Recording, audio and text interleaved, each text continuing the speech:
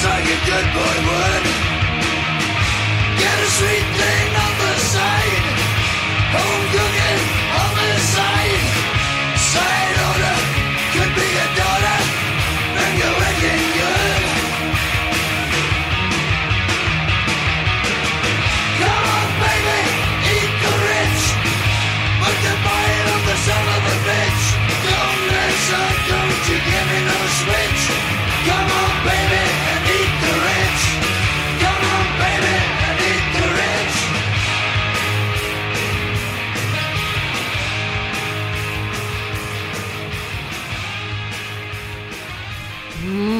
Golden Globies. It is time to close the chapter on this beautiful Charlton Heston novel we've been reading. This has been a fucking great 3 weeks. Yeah, I apologize to all you people who hate 70s movies. I apologize to people who hate good movies because it has been a great month. I didn't these are right in my wheelhouse of sci-fi movies. Planet of the Apes, one of my favorite movies already. Omega Man, really enjoyed. We came out a little flat. We were tired. You can't expect us to... We didn't get to recharge our batteries when we did that one. Right, we had a quick turnaround because... Oh, we got to mention, Griff, the reason why we had a quick turnaround. Because you took a family vacation. Yeah, I took did. a trip to Wyoming to help your Aunt Harriet Hageman beat that fucking traitorous cunt, Liz Cheney. She's such a traitor, Griff. She only votes 99% with the Republicans, but she doesn't love our Lord Donald Trump. Kill her. This is why we're fucked. But yes, I did go out and help Aunt Hageman. Harriet, yeah. Aunt Harriet. You're like Batman. You have your own Aunt Harriet. Yep, exactly. Yeah. And I thought I was doing a piss poor job, but it turns out we have a lot of fans in Wyoming. We have fans everywhere. And so they were just like, Griff, what are you doing out here? Do you want to suck my toes? And I'm like, no. Do you even listen to the show? I mean, clearly listen to the show, but do you listen? Yeah. We're not into that. We don't want to. I mean, yeah. We're not against it. We're just not into it. Right. Oh, so many fucking toes were waved at me. And apparently that helped her get over the fucking hump. I hear there's a lot of foot fetishes in Wyoming. So my name recognition helped a fucking tool of our worst president of our modern era. Yeah. Who of all eras, I would say. I think maybe of all eras, because not only did he commit war crimes, but he's also committing crimes against the country itself. Did he commit war crimes? A piece of shit. Every president, probably for the last 5 years, commit war crimes. Okay. So, I mean, that gets into the weeds there. And we don't want to go in the weeds. We're not that kind of podcast. No, we're not. Yeah, we're everybody's welcome to listen to our podcast. We're a sci-fi podcast this month. Yeah. Well, it fits. We're a dystopian future podcast, which fits with Trump. No, that's what we are. A dystopian future sci-fi. You know, I really like how that worked out, though. Sci-fi summer. I think we did it last year. I think we did a sci-fi fantasy summer. We might have. Maybe last year or the year before. I have people quoting us from 2 days ago, and I'm like, I don't know what the fuck you're talking about. What? Who said that line? That sounds familiar. Who said that? You said that. This has also been text messages between me and Murray. Oh, where did you hear that one? You. That is a good one. See, that's the thing. If I don't care about what comes out on my mouth on this show, neither should you. You should never get upset about anything said on this show because I forget it immediately, and so should you. All right, we're trying to flippantly put together a whole fucking 2-hour show. We're not trying to really bury people, except Robert Ginty. Fuck that guy. I got into a whole Twitter thing about Ginty recently. Fucking Joe Corey, you motherfucker. He's talking about doing a fucking Ginty podcast. Like the Gintologist? Yeah. Joe Corey? No, our Gintologist is Phil. Yeah. He's first of all, I didn't even think about that. First of all, you're horning in on Phil's thing. Yeah. Which, by the way, shout out to Phil. He was feeling a little down in the dumps yesterday, and he's feeling a little down? And he said, I'm going to cheer myself up with some G&G. And I said, that's the best way to do it. Oh. But, and I'm like, no, you're not going to do that.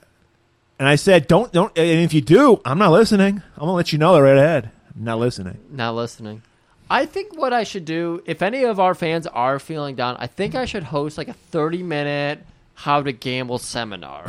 and they'll get on a screen share with me, and I'll show them they'll see how sad your life is, and it'll cheer them up. And I'll show them like some of my tactics and everything, and it'll be real good. I'll get them all fucking good and lathered up, and just money, because I just rein in the money when I gamble. Griff, speaking of things that make me angry, I was a little delayed today getting here because there's something called the Woodward Dream Cruise we have here every August. I'm interested if anybody has heard of this outside of Detroit or Michigan.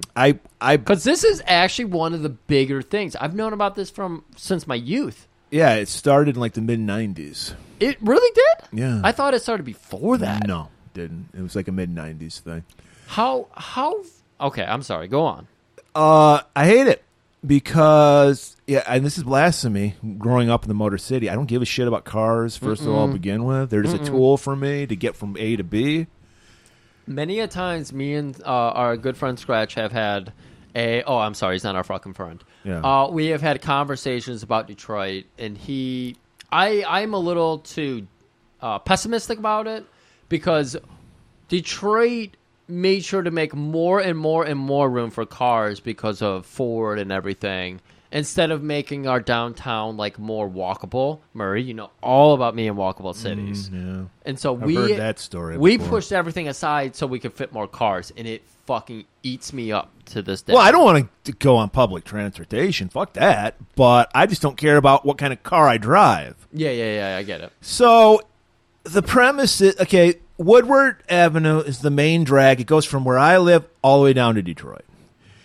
And so the thing is, people get out their classic cars and they go up and down Woodward Avenue for 3 fucking days. Probably more. It's they do it like a week ahead of time. You got people coming. Think about it. It's like the 4th of July for these fucks.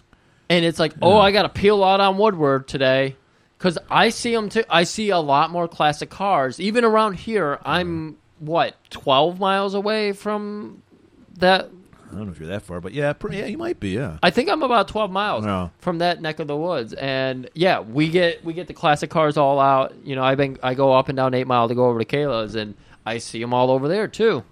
Yeah, and normally I access Woodward. I only need like a half-mile stretch of access to get there. No, I got to go a roundabout way because these fuckers and their fucking cars going 5 miles an hour. I can't get on. Fuck you, people. It's awful. Have you ever? If this episode sucks, don't blame us. Blame the Woodward Dream Cruise. We're good and angry today, so I think it's gonna get up. Well, I don't know. I'm happy about this movie. It was great. Oh, my God. I love this movie. Yeah. It's really going neck and neck with Planet of the Apes for one of my favorite Charlton Hestons, I guess. Yeah, I told Griff after I'd seen this before, but it had been a while, and I was like, I think this is my favorite of the movies we've done in the Charlton Heston Apocalypse trilogy. Yeah. They were all good. Yeah, no. These are 3. They are so in my wheelhouse of sci-fi, because they just give you 1 or 2 things. They don't overwhelm you with like, oh, it's the future. I hate that shit. Like, here's a flat screen. I don't care about that. I love, like, to take one social issue and just, like, expand it, explode it. So, in the world of Soylent Green here, we're going to see, like, overpopulation. We're always talking about population, Murray. Yeah. And if I would have asked you to guess the population in New York, if you didn't see that opening scene, what would you have said the population in New York was? 39 million. 39 million. Yeah. Give or take a million. That just goes to show how good this fucking guy is at guessing how the population of a city was based on a movie that may or may not have been shot. Yeah, did we mention this movie takes place now? This isn't a future movie. This is the present movie. 2022. It's based on a book called Make Room, Make Room, which had nothing to do with the movie we got. What was it called? Make Room, Make Room. Make Room, Make Room. I want to read this. The writer was not happy about it because they did change a lot, especially the main, which we're not, the spoiler we're not going to get into until we get to the end. Yeah. That was not in the book. Make Room, Make Room. Yeah. Oh. Yeah, I'll find it by that. This was Edward G. Robinson's last ever movie. Who's that? Is he the director? Saul. Oh, it's Saul. Okay. He's a super famous actor. Is he? Yes, he was. Well, I forget. Anything happened before you were born doesn't matter. 100%. But yeah, he was a gangster. He's like, meh, see? Yeah, anyone who does that impression, meh, see? Yeah. That's Edward G. Robinson. No shit. Yeah. That's incredible. So, he literally died before this movie came out. Like, in the last scene he filmed was his death scene in this movie. Yeah. That's how prophetic this movie That is was. Interesting. And he did a fucking Telly Savalas performance, Griff, because he was only in this movie for like 10 minutes, but you loved his character, you cared about him. He didn't steal the show, but he was great. I just love the chemistry that was occurring. Like, this is kind of current New York based on what I've heard from people, like younger comedians coming up through New York who were trying to break into like the improv scene and everything. This sounds like modern New York. We're just sharing a part. Well, it is. Year's 2022. Yeah, just one person would be a fucking delight. But, I mean, we're going to get into some interesting scenes. If you've never seen this movie, they fucking do such a good job of shooting just like this overwhelming New York. I fucking love it. They do a great job. And we were just talking before we recorded about they do a great job showing the desperation people are living under, like, and how there's nothing, there's no food, there's scarcity all around, and you feel it. Right. And there's, the fucking the environment's fucked. Everyone's just drenched in sweat constantly. They put on the Mexico filter in America. Hello. That's how rough it got. That's how rough it got. And you really feel. And this is my big pet peeve, Stuart. Because I have issue with you, Stuart. About what's going on? Stuart is a Fury Road guy. I'm a Road Warrior. I always have to preface this every time I bring it up. I enjoyed Fury Road. It's it's an entertaining movie. I like it. I like the movie. Yeah. It doesn't come anywhere near Road Warrior. Road Warrior is fucking miles beyond better because you feel the desperation Max and all those people are under. He's desperate for bullets. He has no bullets in his fucking gun at the beginning of the fucking movie. It's so the bluff. He's fucking soaking up gas with a rag and squeezing it out. And then in Fury Road, it's like, oh, we have a town that makes gas, so you don't have to worry about that. We have a town that makes bullets. You don't have to worry. That is my biggest pet peeve. It's just, I hate the abundance of everything. The world of Mad Max, the first Mad Max movie, even felt scarce because there just wasn't a lot of humans in it. Well, that was like the beginning of society. Yeah, exactly. But even in that, barely any humans. You didn't hear them complaining about gas and all that. There's ice cream shops and, that kind of thing. Toe Buster. What was his name? Toe Cutter. Toe Cutter. Yeah. Oh, well, there's a OC song called Toe Cutter Thumb Buster, and I think I combined the two there. Okay. Great song. But yeah, the scarcity. That's what you fucking love about Mad Max and, to some extent, Thunderdome. Yeah. Until they get the children. Yeah. But that's... Thunder Road. Thunder Road. The lightning strikes. I love Tom Hardy as Max, though. That would have been really fun. Look, I know Mel Gibson. He's got issues. He's problematic. He gets a pass from me. He's Mad Max to me. Yeah. I would have loved to have seen the final Mad Max story with him playing it, but the one guy I was okay with playing it was Tom Hardy. I wish he got more screen time, but yeah, I was fine with that. Tom Hardy is probably one of my favorite modern actors, so I did love that he was he was Mad Max, and he kept to it where he barely talked. Right, and he was an asshole. Yeah, and he was just about him. So they got that right. There's a lot they got right, but it's just the third best Mad Max movie. It's still good. It really is. It's good. It's entertaining. I like to watch it. They went for the spectacle. Yes. They went for the practical effects, though. That's why it's still good. They did do a lot of filtering, though, in it. Yes, the filtering was okay. The fact that they had... And the snow, since the sandstorm in the beginning was total CGI bullshit. Yeah, but, exactly. People expect that shit now. I get it. The CGI bullshit doesn't help it, but the fact that they still had guys out there swinging on giant rods on fucking like dune buggies and shit, the vehicles they stapled together, It was cool. It just doesn't feel like Mad Max because it's too much for the scarcity, and that's what I didn't like. That's the thing. They were wasting gas on a fucking guitar that shoots flames. Yes. So I'm like, why are they? What's the issue? What's the problem people are having? It would have been cool if this was one movie about the gas town, and they were wasting all their gas. I think that would have been a little more appropriate, and everybody else is still living with the scarcity or something. I don't know. But the fact that they went from, we barely have a bullet, to now we have giant fucking monster trucks, 45 fleet, people fleets and everything. Get 2 miles to a gallon. Because we're used to like having two main villains in a dune buggy and a guy wearing basically nothing. We want the Gauss. What was it? What's his name's name? Monstroso. I can never even remember his name. The Lord Humongous. Humongous. Nobody leaves here. So you did mention I did have a nice family vacation. Yeah, how was that? It was something. That's why our last episode sucked so bad, because we were just drained. And not only that, we bounced back though with that kick-ass Magnum PI episode. That was with impressive. Jack. Usually the second episode we do in a day, we're fucking depleted. Yes. Jack, you don't know how much energy these episodes just drain us. I mean, and we don't get paid a cent for this show. Jack's all for you guys. Jack's Magnum PI shirt. Yeah, and his beautiful manicured beard, because he's all about manscaping, and he's got that touch of gray that you just want to see in a man. Whoo, Jack, killing it. Thank you, sir. But yeah, I think that's why we fucked up on our last episode, because we had we rarely have we had videos up, which we never do. We never have videos up with our guests. That was it. He was just I was distracted by myself. I was narcissist, just looking at my reflection constantly. Yeah. And Griff was just enraptured with Jack, so it was like we were off. I couldn't help it. You noticed both my hands were never over the table. Yeah, did notice that. Oh, sorry. Did notice that.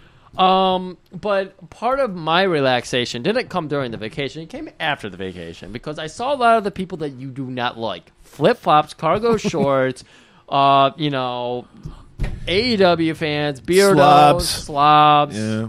I saw an old lady who was the hair her touching the ears? Constantly, hair always over the ears. I'm sorry, my hair is over my ears right now. Yeah. Kayla even said it to me. She's like, Murray's not going to be able to talk to you today. Your hair's all over your ears. Yeah, it is. It's getting looking long. very Jim Crockett. Jim Crockett? Yeah. Okay.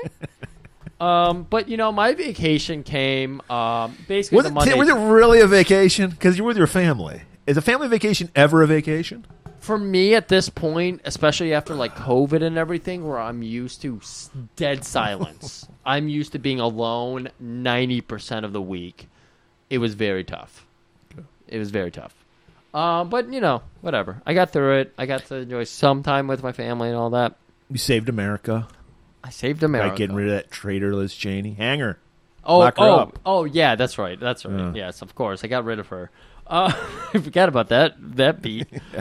I like Tony Khan. I forget my own stories. But Murray, when I came back on Monday night, I was like, I need to relax with a good fucking movie. And you know what? I did the same thing on Tuesday.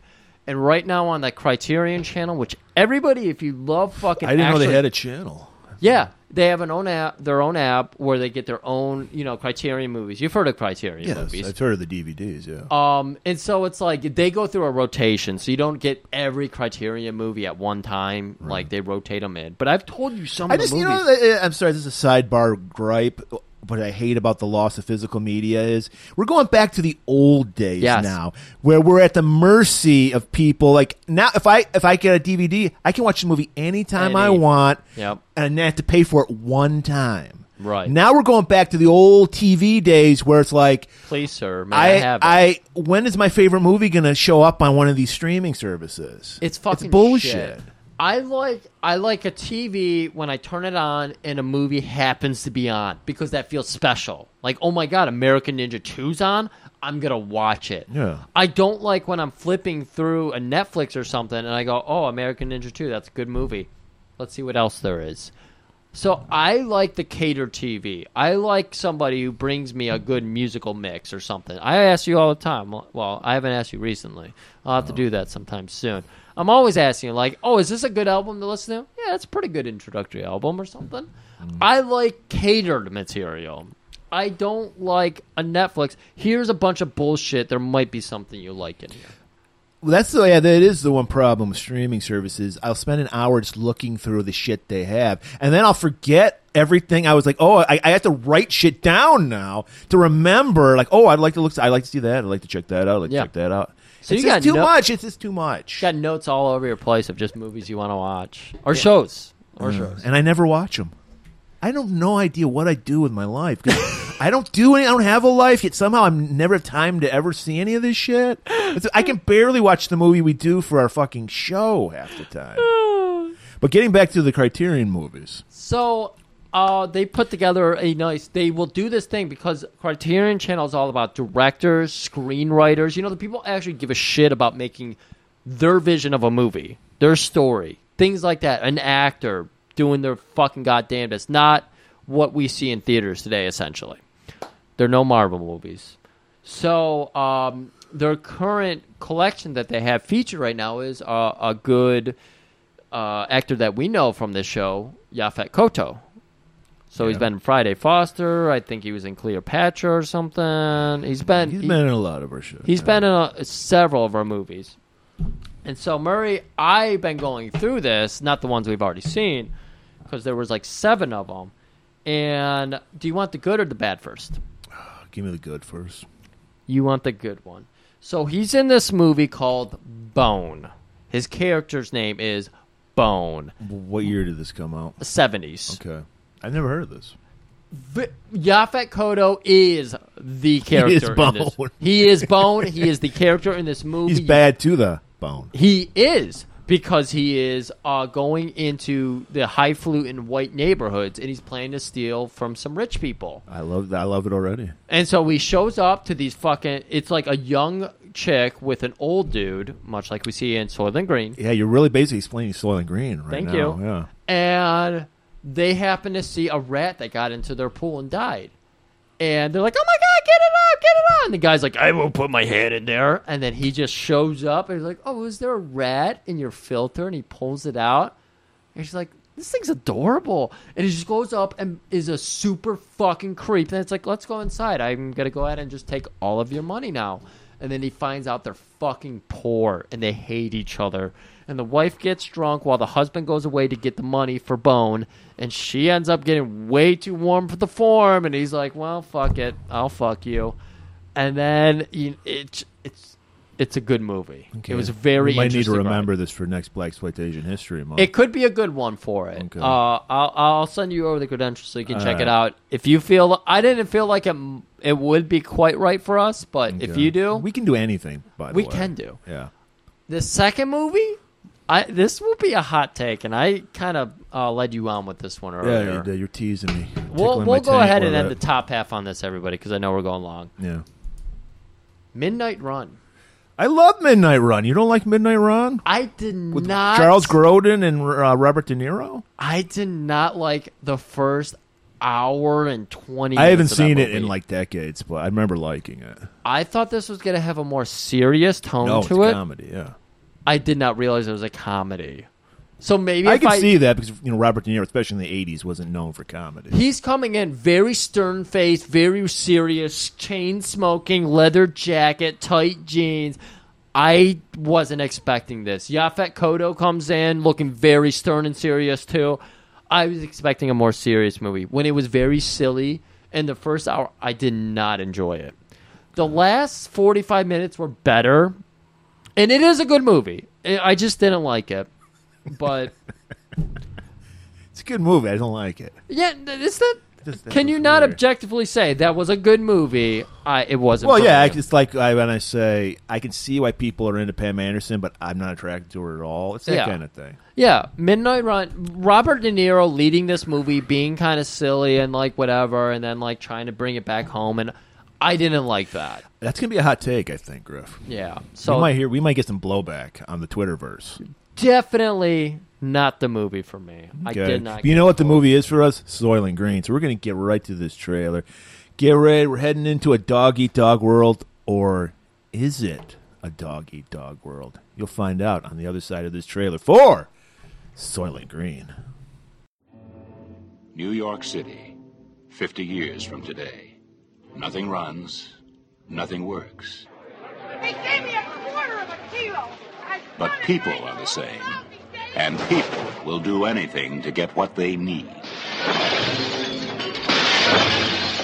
What they need most is Soylent Green. Simonson, board of directors of the Soylent Corporation, murdered because he discovered the secret of Soylent Green. Detective Thorne, he's got to find out what Simonson knew. Saul Roth, Thorne's researcher. Courtesy of your next assignment, William R. Simonson, Chelsea Towers West. When how'd you get all these? Cheryl, the furniture. Is that Simonson? Is that a yes nod or a no nod? Yes. Hatcher, police captain. Simonson. Supposed to look like he was killed when he caught some punk burglarizing his apartment. Well, what do you say? It was an assassination.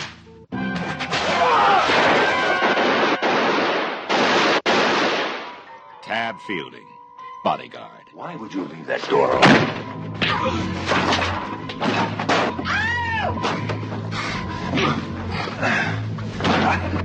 Why did you set up Simonson? Charlton Heston, Edward G. Robinson, Lee Taylor Young, Chuck Connors. Fight for survival and solve the most bizarre riddle ever to face mankind. This is the police. I'm asking you to disperse. The supply of Soylent Green has been exhausted. Why does Soylent Green mean life? You must disperse. The scoops are on their way. Why does Soylent Green mean death?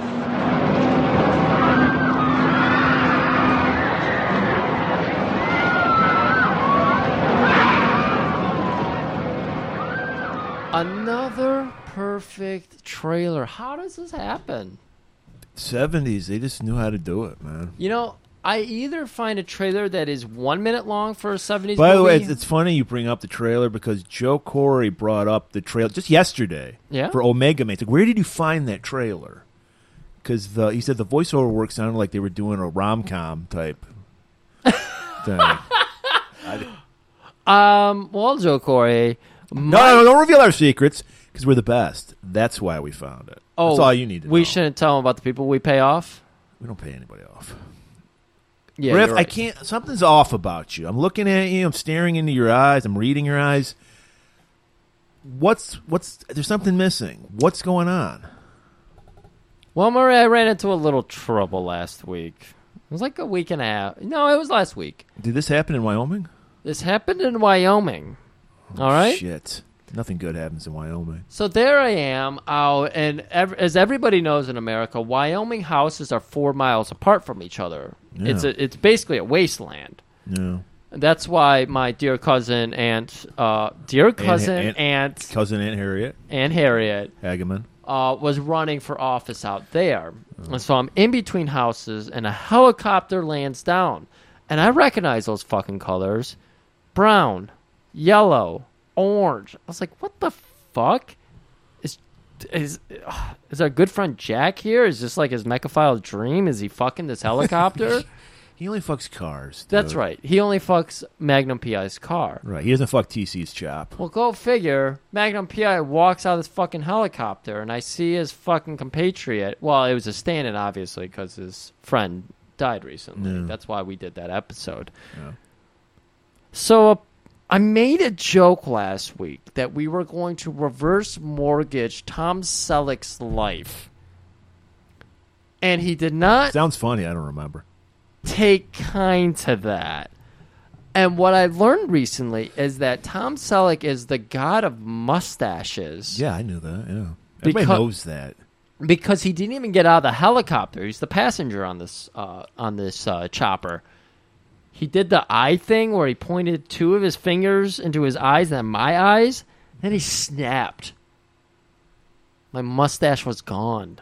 It just disappeared. It didn't just. You notice I have stubble on the rest of my face. Yeah, but it's like a baby's lip, ass. Yeah. my lip is barren. Huh. I don't. I've been praying to the Tom Selleck every day because I think that's what happened. You just to me. got magnumed. I got magnumed. Oh. So I hope. I mean, we know your source of your power is your mustache. So I hope you can power through this episode. I really hope I can. I hope our listeners can because we're really even my enunciation may seem off because the weight of my lip, vibrations from the mustache. Exactly. Yeah, I picked up on it. Your voice doesn't even sound the same. Anyways, Murray, this is the year 2022. Yes, yeah, the far off present. Oh wait, that's this year. Yeah. Would you say our year's looking better than this year? I'd say a little bit because there's not 40 million people living in New York City. There's about half of that, I would say. Half of that because everyone's moving out because of work from home. Yeah. Yeah, according to the headlines, the millennials have ruined the workforce. Yeah, I agree with that. Oh, okay. So we just see the year 2022 population in New York City, 40 million. Fucking unemployment. It's 50%, Griff. Shit. Biden, what did you do? Yeah, I know. Thanks, Biden. I'm not even getting into the inflation rate, but it's bad. Yeah. And gas prices, woo. Just double it. So we see our man Detective Thorne, played by our man Charlton Heston, whose character was born in 1980 in this movie. 1980, so that would make him 42. Yeah, which he's probably 52 in this movie. He looks like he could be. He could pull for that era, 70s, 42. What he looks like here. Look that. Yeah, these pictures you're seeing of my dad are him in his 20s. So come on. Yeah. Well, yeah, I've seen pictures of my mom in high school, and she looks like she's fucking 40. So yeah, people just looked older back then. And now people, I don't know if it's an age thing, but now everybody who's 20 looks like a fucking child to me, like a literal child. And I'm like, that's why I'm like, when they go on how sexy these girls are. Like, no, she looks like she's fucking 12. What are you talking about? It's creep. Okay, I'm sorry. This hits way too close to something I'm not reading. I'm listening to it, but. I never watched these shows. I was too old for them. But have you heard of shows? What's that? I've been hearing about these Nickelodeon shows. Yeah. Because Jen McCurdy put out that book. Yeah, the fat kid from Head of the Class became like a big producer for these Nickelodeon shows. Have you ever looked up a picture of him? Yeah, I know. He was on the Head of the Class. I remember that show. It was on the 80s. No. Oh, okay. Yeah, but he you was just an remember actor. him from that? Yeah. He's a big fat guy. He's still a big fat guy. Yeah. And he's got big floppy hair. Yeah. When he was like the creator for these shows and everything, you would despise this man. Yeah, and the rumor is he knocked up Britney Spears' sister. That's the rumor. Jamie Spears? The kid she had, she's like 16. That's the rumor. Oh my God. You know he's heavy into shrimping. Oh. He likes baby shrimps. Dude, there is okay, so here's the thing I was getting at was I started hearing these stories, and she was on an episode, Jenna McCurdy was on an episode of Eric Andre, and so I was like, that woman seemed very interesting because she is just dead. She is dead. Yeah. And when she came out saying, this is what killed me, I was like, I want to kind of hear these stories. So I ended up having free Audible books, so I've been listening to that. That's a nice, pleasant way to spend your time, listening to horrible child star stories. Yeah. Well, I mean, Corey Feldman said it fucking forever. You know. No, it's always been true. I'm not denying that it's not been a thing. It's interesting. Yeah, to hear Disney that. and Nickelodeon are just pedophile factories. That's all they do. They create like sexualized children. It's sick. This poor girl was like, right on the cusp of puberty and everything. They're like, yeah, go ahead and pop on this bikini. And she's like, I don't want to be an adult. I want to be a child. Terrible. Almost like the world we're living in 2022. Yes. Soylent Green.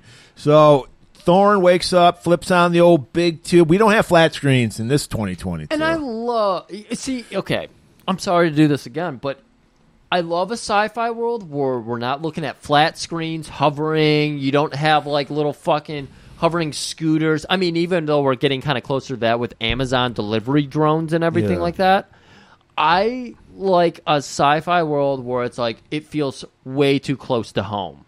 Yeah. In this movie, of all the movies we've done, this is why I liked it. I probably said this in the opening, but I forget everything I do. It's the closest to it's so close to how we're living right now. I mean, because most of them are so, all like 2,000 years, obviously, monkeys aren't going to learn how to speak and all that shit. But, fuck, I could see 10 years from now us living in the fucking world that they predicted would be right now. Yes. That's what it's a world where like it's just corporations run everything and rich people, and it's just this vulgar, disgusting fucking world. That's one of the reasons I love Phantom of the Paradise too. And even the Apple. I know that's a fucking shit movie and everything. I love those types of movies where it's like that's so disgusting it couldn't be real. They are fucking real today. This movie does such a good job of it. This is the sci-fi I fucking love. Minority Report, boring. Like, I love the premise of it, but the over sci-fi-ification of it all does nothing for me. I think the best balance I've seen is Total Recall. That's just a fucking good-ass movie. And book. And episode of our show. Check it out. So, yeah, you mentioned Thorne waking up. He's shirtless, but he's got that beautiful fucking kerchief thing. What do we call it? It's like a kerchief. Or it's scarf? Yeah, a little scarf. Is it just a scarf? A little scarf. Yeah, because he's got to cool himself. He's got the Brett Favre cooling thing. There's copper infused in there. You know what? I did think I recognized it. You're right. That is the Brett Favre copper coolant. Yeah, I saw him throw because it's like they don't have soap. The poor people aren't even allowed to have soap in this world. That's how fucking desperate this world is. Again, relatable. Sci-fi should be relatable. It should not distance you. It should take some things and exploit them and make them feel realer. This movie doesn't. You get water rations, which I bet that's going to happen in our lifetime. It's already been happening. Yeah. It's happening here recently in Oakland County. You have a boil warning out right now. Well, because water main break. Exactly. We're having crazy fuck-ups with their infrastructure because we don't ever invest in them. So we see it's like a talk show, and before they get into the interview, they shill some of this new product. The Soylent company, who like owns everything, they're like Monsanto's. Is that what it's called? What's the food, the big farming conglomerate? I think it's Monsanto's or something. I don't know. And we've already have Soylent Red and Soylent Yellow, but the new product out on the line, it's Soylent stands for soybeans and lentils. That's what Soylent is. Yeah. But the new product, hot off, it's Soylent Green. It's made from plankton, and people are fucking loving it. And he's just shilling it like a motherfucker. And then he's like, and up next, our interview with Governor Santini. Murray, you got to remember, Tuesday is Soylent Green Day. Yes. And when I saw that, me and Kayla, both our eyes lit up, and they're like, is that how Green Day got their name? I looked that up, too. No, it's not. That's funny that you did, too. Yeah. It's worse. Yeah, it's just getting high. It's so lame. Yeah. It's having a smoke-out day. But we got to, I'm not a fan of Green Day anymore, but we got to remember they were probably 15 or 16 when they came up with the name. Yeah. So. And then we see his partner / roommate, Saul Roth. And he's so here's what it is. They're both cops, but they have different roles. So Thorne is the guy who does all goes out and does shit. Yes. And Saul's known as a booker, where he does all the research and shit. And there's no internet. He's literally researching books in libraries. And books are hard to come by because, again, no trees. We have to imagine it's been taken over by the cancel culture Republicans because, as much as they like to say it's the, left that are canceling everything, they're the ones going into schools saying we need to cancel these books. And so they've canceled all books. So getting any kind of book is Well, no, they actually said that trees are hard to come by. There's a scene where there's like a I don't know what they call it, an arboreum or something. It's just like 3 pathetic trees. There was? Yes, it was like in a little inflatable like greenhouse almost thing. It was a very quick scene. It had the governor was talking to one of his goons in it. Interesting. I think I know what you're talking about. Yeah. Arbitorium. Yes, Yeah. I know exactly what you're talking about. Yeah. And so they're complaining because remember, unemployment's 50% Yes. So there's 20 million people who are desperate for work. So they've got so many unsolved cases. Right. Thorne is like, fuck, have you got any headway on these cases? He's like, he's like, I found out this guy absconded. He's in New Jersey now, and I don't know. And he's like, we got to get some cases or we're going to lose our fucking job. I think the most obnoxious view some people would take on this is, see, socialism failed us because there's government handouts. They basically have to feed this fucking class now. But the other way to look at it is that because... I don't remember where I was going with that point. Okay. Well, it doesn't matter because they're arguing and like Saul's like, "What the fuck do you want me to do? I have so many books I can look up."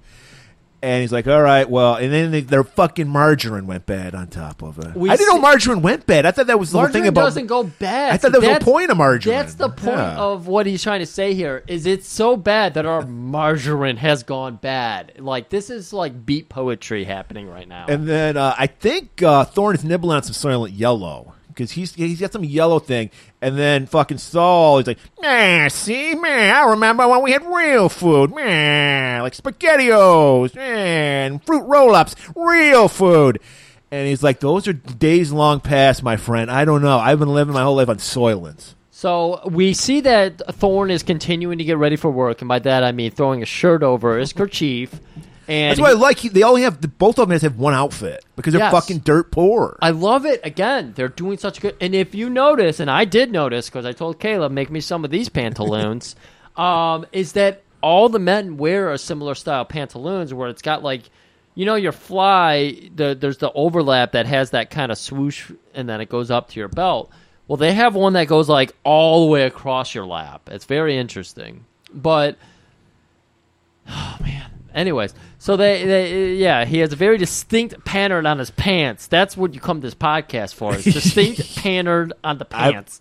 Taffeta would appreciate that. But then you got Sol there working an exercise bike. You're like, well, what happens is the power goes out. We've seen the light bulbs. And like he's like Saul's like, I guess I got to do it. They have to fucking pedal. They got to generate their own power for their apartments on a fucking exercise bike. And Saul's like fucking 100 years old, right? And these two, or 50, I don't know. We can tell they're living. They're happy to have a place, but at the same time, they're too close to each other. So there's a little bit of friction, and yet there's a little bit of appreciation for each other in their situation because they're like, "I love you, Saul." Go with God, you see? Schmuck. Yeah. So Thor puts on the old copper-infused kerchief. I mean, he double knots it because he doesn't want to get stolen. That's fucking Brett Favre's signature. Nowadays, you can only get like the Baker Mayfield copper. Nobody wants it. Cleveland didn't even want that. Walks out. Times have gotten so rough. People are spending $2,000 a month on living on a stairwell inside a fucking New York apartment. Here's the other. It's $600 in our time. Again, everybody watch fucking Soylent Green. Beautiful movie. Lots of great interior shots and all this. I love that every like little house we go into here, there's a guy on the staircase with his, I believe in 2A. American flag T-shirt. Oh, excuse me, wife beater on, and it's hot. You know, with AR-15. Yeah. How did they know that we were going to be obsessed with the AR-15 in 1970 it's the something? Genius of this movie. Incredible. So he has to step over all these fucking people on the stairway. Wouldn't you just? And I noticed they were sleeping on a stairwell outside. I would just like be like a regular homeless person and just be against a wall. Why would he be on a staircase? I don't know. I really don't know. Maybe they were begging and they got tired from begging and they just fell asleep right there. So he's off because he gets a call from like there's like something happening. He's working a night shift. Yeah, night shift. That's it. And then we cut to. We see this very mysterious character talking with it. He's in a car. He gets in a car? Yes, he gets these guys living in a car with his wife and kid. Yeah. Gilbert. If you've ever seen the movie, I think it's called Dead End Drive-In. It's basically that set. And this character, Gilbert, is living in there. And in the back seat, we see a woman bouncing a baby. Right. And we see this goon, mysterious-looking guy, and he hands him... It's like a put-together pry bar. Like it's like two pieces of a pry bar that he puts together. I think I wrote it in my notes as a crowbar because it's the same thing. Yeah. Because that's what it. Yeah, handcrafted crowbar is what I put in the note because that's what he like hands him these two beautiful pieces. Even metal of this quality is like, oh my god, you're giving this to me. And he's like, you know what to do, and then we don't know what that means. Right. Now we cut to the other half live in this beautiful apartment on the east side. They're moving on up. Isn't this interesting? We've gone to what would be considered the middle class in this world to the underclass living in a car Now we're going to the upper class. That's a fucking... That's why I said I love how close this is to how we're living, because the gap between the rich and poor right now is getting so fucking far. Right. I mean, rich and poor, obviously, huge, but middle class to rich. Our middle class characters don't even know what a vegetable looks like. Right. So we see this beautiful woman, Cheryl, playing the fucking hottest video game of the age. It's closer to your time. What was the hottest video game in the 70s? Asteroid? Pong. Yeah. Interesting. And she's tearing it up, and this older man she's living with. I love those nimble fingers of yours, the way they craft that spaceship. He's not that. He's a nice guy. He's not a creep. No, he's not a creep. I did like creep voice. Right. And she's happy to be with him. She loves this guy. And they're talking, and then we see a familiar face from Maniac Killer, yeah. The professor, Chuck Connors. I knew I recognized him. I knew I recognized you. His name's Tab, is his character. Tab Fielding. That's a bad name. He's the bodyguard for this very rich man, Mr. Simonson. Right. And he's like, hey, I'm here to pick you up for shopping. It's shopping day, and everybody in America knows about shopping day. It's the best day of the week, especially for a woman, because women like shopping. And it's very much like it's almost like a gated community, because the quote unquote grocery store is inside their building. Well, no, Murray, I used to have this thought when the local malls and everything were being bought out, and they were being replaced with Walmarts. I would say pretty soon they're just going to build apartments on top of the Walmart, and so you don't have another store to go to. You just go to the Walmart. You never leave your house. Exactly. Yeah. That's what's happening here. Yeah. We have been so compounded into... COVID didn't help, by the way. Yeah, exactly. And you can't go out. You can't. So you just go down. So they go down there, and this is to just show how desperate. I love the fucking. They really hit home how desperate the lives of everyone is. These are super rich people. And they're just getting a fucking head of iceberg lettuce, yes, some limp-ass celery. Which you call dry ice or No, something? no, I call it room temperature ice, because that's basically the flavor. There's no flavor to celery. I hate celery. I don't understand the purpose of it. It's like chewing on room temperature ice. It's just crunchy water. I will let you know that it is part of what they call the Holy Trinity in French cooking. Well, that just tells you a lot about French cooking. I believe that is onions, carrots, and celery. Tells you a lot about French cooking. Okay. So, and then there's this limp as fuck on top of it, and then he's like, oh, and miss, we got... Well, no, she says, excuse me, Garfield, I believe you have something special. And she bats her... She's a beautiful... We have seen nothing but dirt clottered, humans. Right. And now we're seeing this beautiful woman in a great wardrobe. Well and everything. Manicured, yeah. Yep. And she's down there, and she's just like, I believe you had something special for me. He's like, you think I would forget you? I just want an extra moment to smell your perfume. And Charlton does back that up later. He's huffing away on that perfume. No.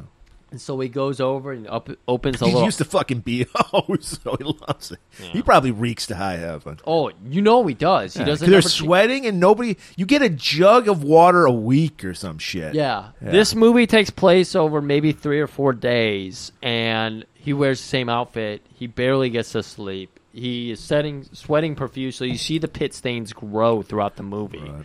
Beautiful. That's how you tell the passage of time by the pit stains. Exactly. And she's like... Where's the beef? And he's like, right here, ma'am. And it's a stringy fucking shitty cut of beef. It's not impressive. Yeah. And she's like, oh my God. So this shows you, even the super rich. Yeah. Are just, shit most people throw in the trash nowadays. And our poor middle class guy who's just happy to have a job, he probably took little shavings out of it or something, for his family back at home. It, yeah. Or he might have done that. Maybe he just wringed out some of the blood. He might have been like, this guy, fucking Joe Rogan told me that raw meat is the way. Anyway. So we cut back outside, and we see that there literally is a wall between the haves and the have-nots. This is kind of like our California runway, where it's like that big underscoop where the water can the go reservoir? Into. Yeah. Reservoir, thank you. And he is beating into the edge of it. He's hacking like a foothold because yes, he's climbing this wall. That's why he has the pry bar. And he makes his way up to where the rich people live. And it just so happens he just cut it. I mean, guys, everybody, this is like an hour and 32-minute movie. Yeah, our episode's going to be twice as long as this movie. Well, yeah, we spent 9 hours telling people about the Dream Cruise, so of course it will be. They're spraying each other with Faygo, getting all over their fucking, nice paint job and waxing. So he gets into the balcony, and Simonson sees him, and he knows why he's here. We don't know why, right? But he's like, okay. I feel like this inspired Alan Moore's killing of the comedian. Because what? No, actually, comedian put up a fight, right? Mm-hmm. Okay, I forgot that. So Gilbert's like, look, they're very sorry, but you've become unliable. You're a liability now. Yeah, and Simonson is just like, yeah, I kind of figured this day was coming. He's ready to accept death. And death he gets because he just fucking gets chopped in the back of his neck with a fucking pry bar. Right. And right before the first strike, he's like, this isn't right, but it's necessary. It's a God. And what's interesting we're going to learn about this movie is that no one gives a shit about God anymore. The only people who care is the poor people because that's their way to get not to sleep on the staircase. Yeah. Place to sleep. Yeah. So, very economic story. We cut right to Thorne gets the call, and he just shows up at the apartment homicide. Yeah, he was doing the night rounds and everything. It just so happens that he got called to this murder. And if there's any benefit of being a cop is you basically can do whatever you want when you come to a scene of a crime. Oh, I see a nice line you've added here. Yeah.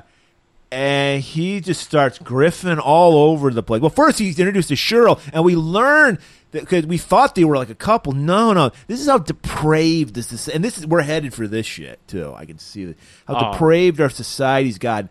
Women are called furniture. Yes, and he even asks, "Are you personal or are you like the building?" Because the building have their own furniture that come with your apartment. How fucking gross is that? Think about, oh my God, I'm going to have to remember our blaxploitation movie here. Who is the guy who's living in the apartment complex with the floor, with the women?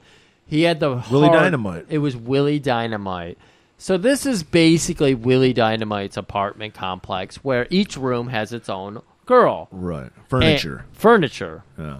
And that is immediately a line. I was like, what did he just say?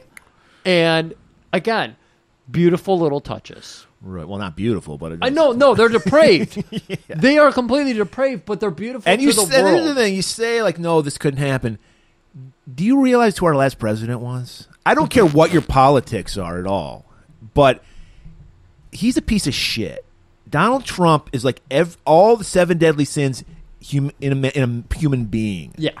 So, yes, we're totally on the path to shit. Like, he has a fucking mail-order wife, for fuck's sake. 100%. Melania is furniture. Yes. And he treats her like that. Yes. So, yes, his fucking ex-wife is buried on his fucking golf course for a tax write-off. You don't get any more depraved than that. Right. All right? So, I don't care what your politics are, but if you like Trump, something wrong with you. So, getting back to this.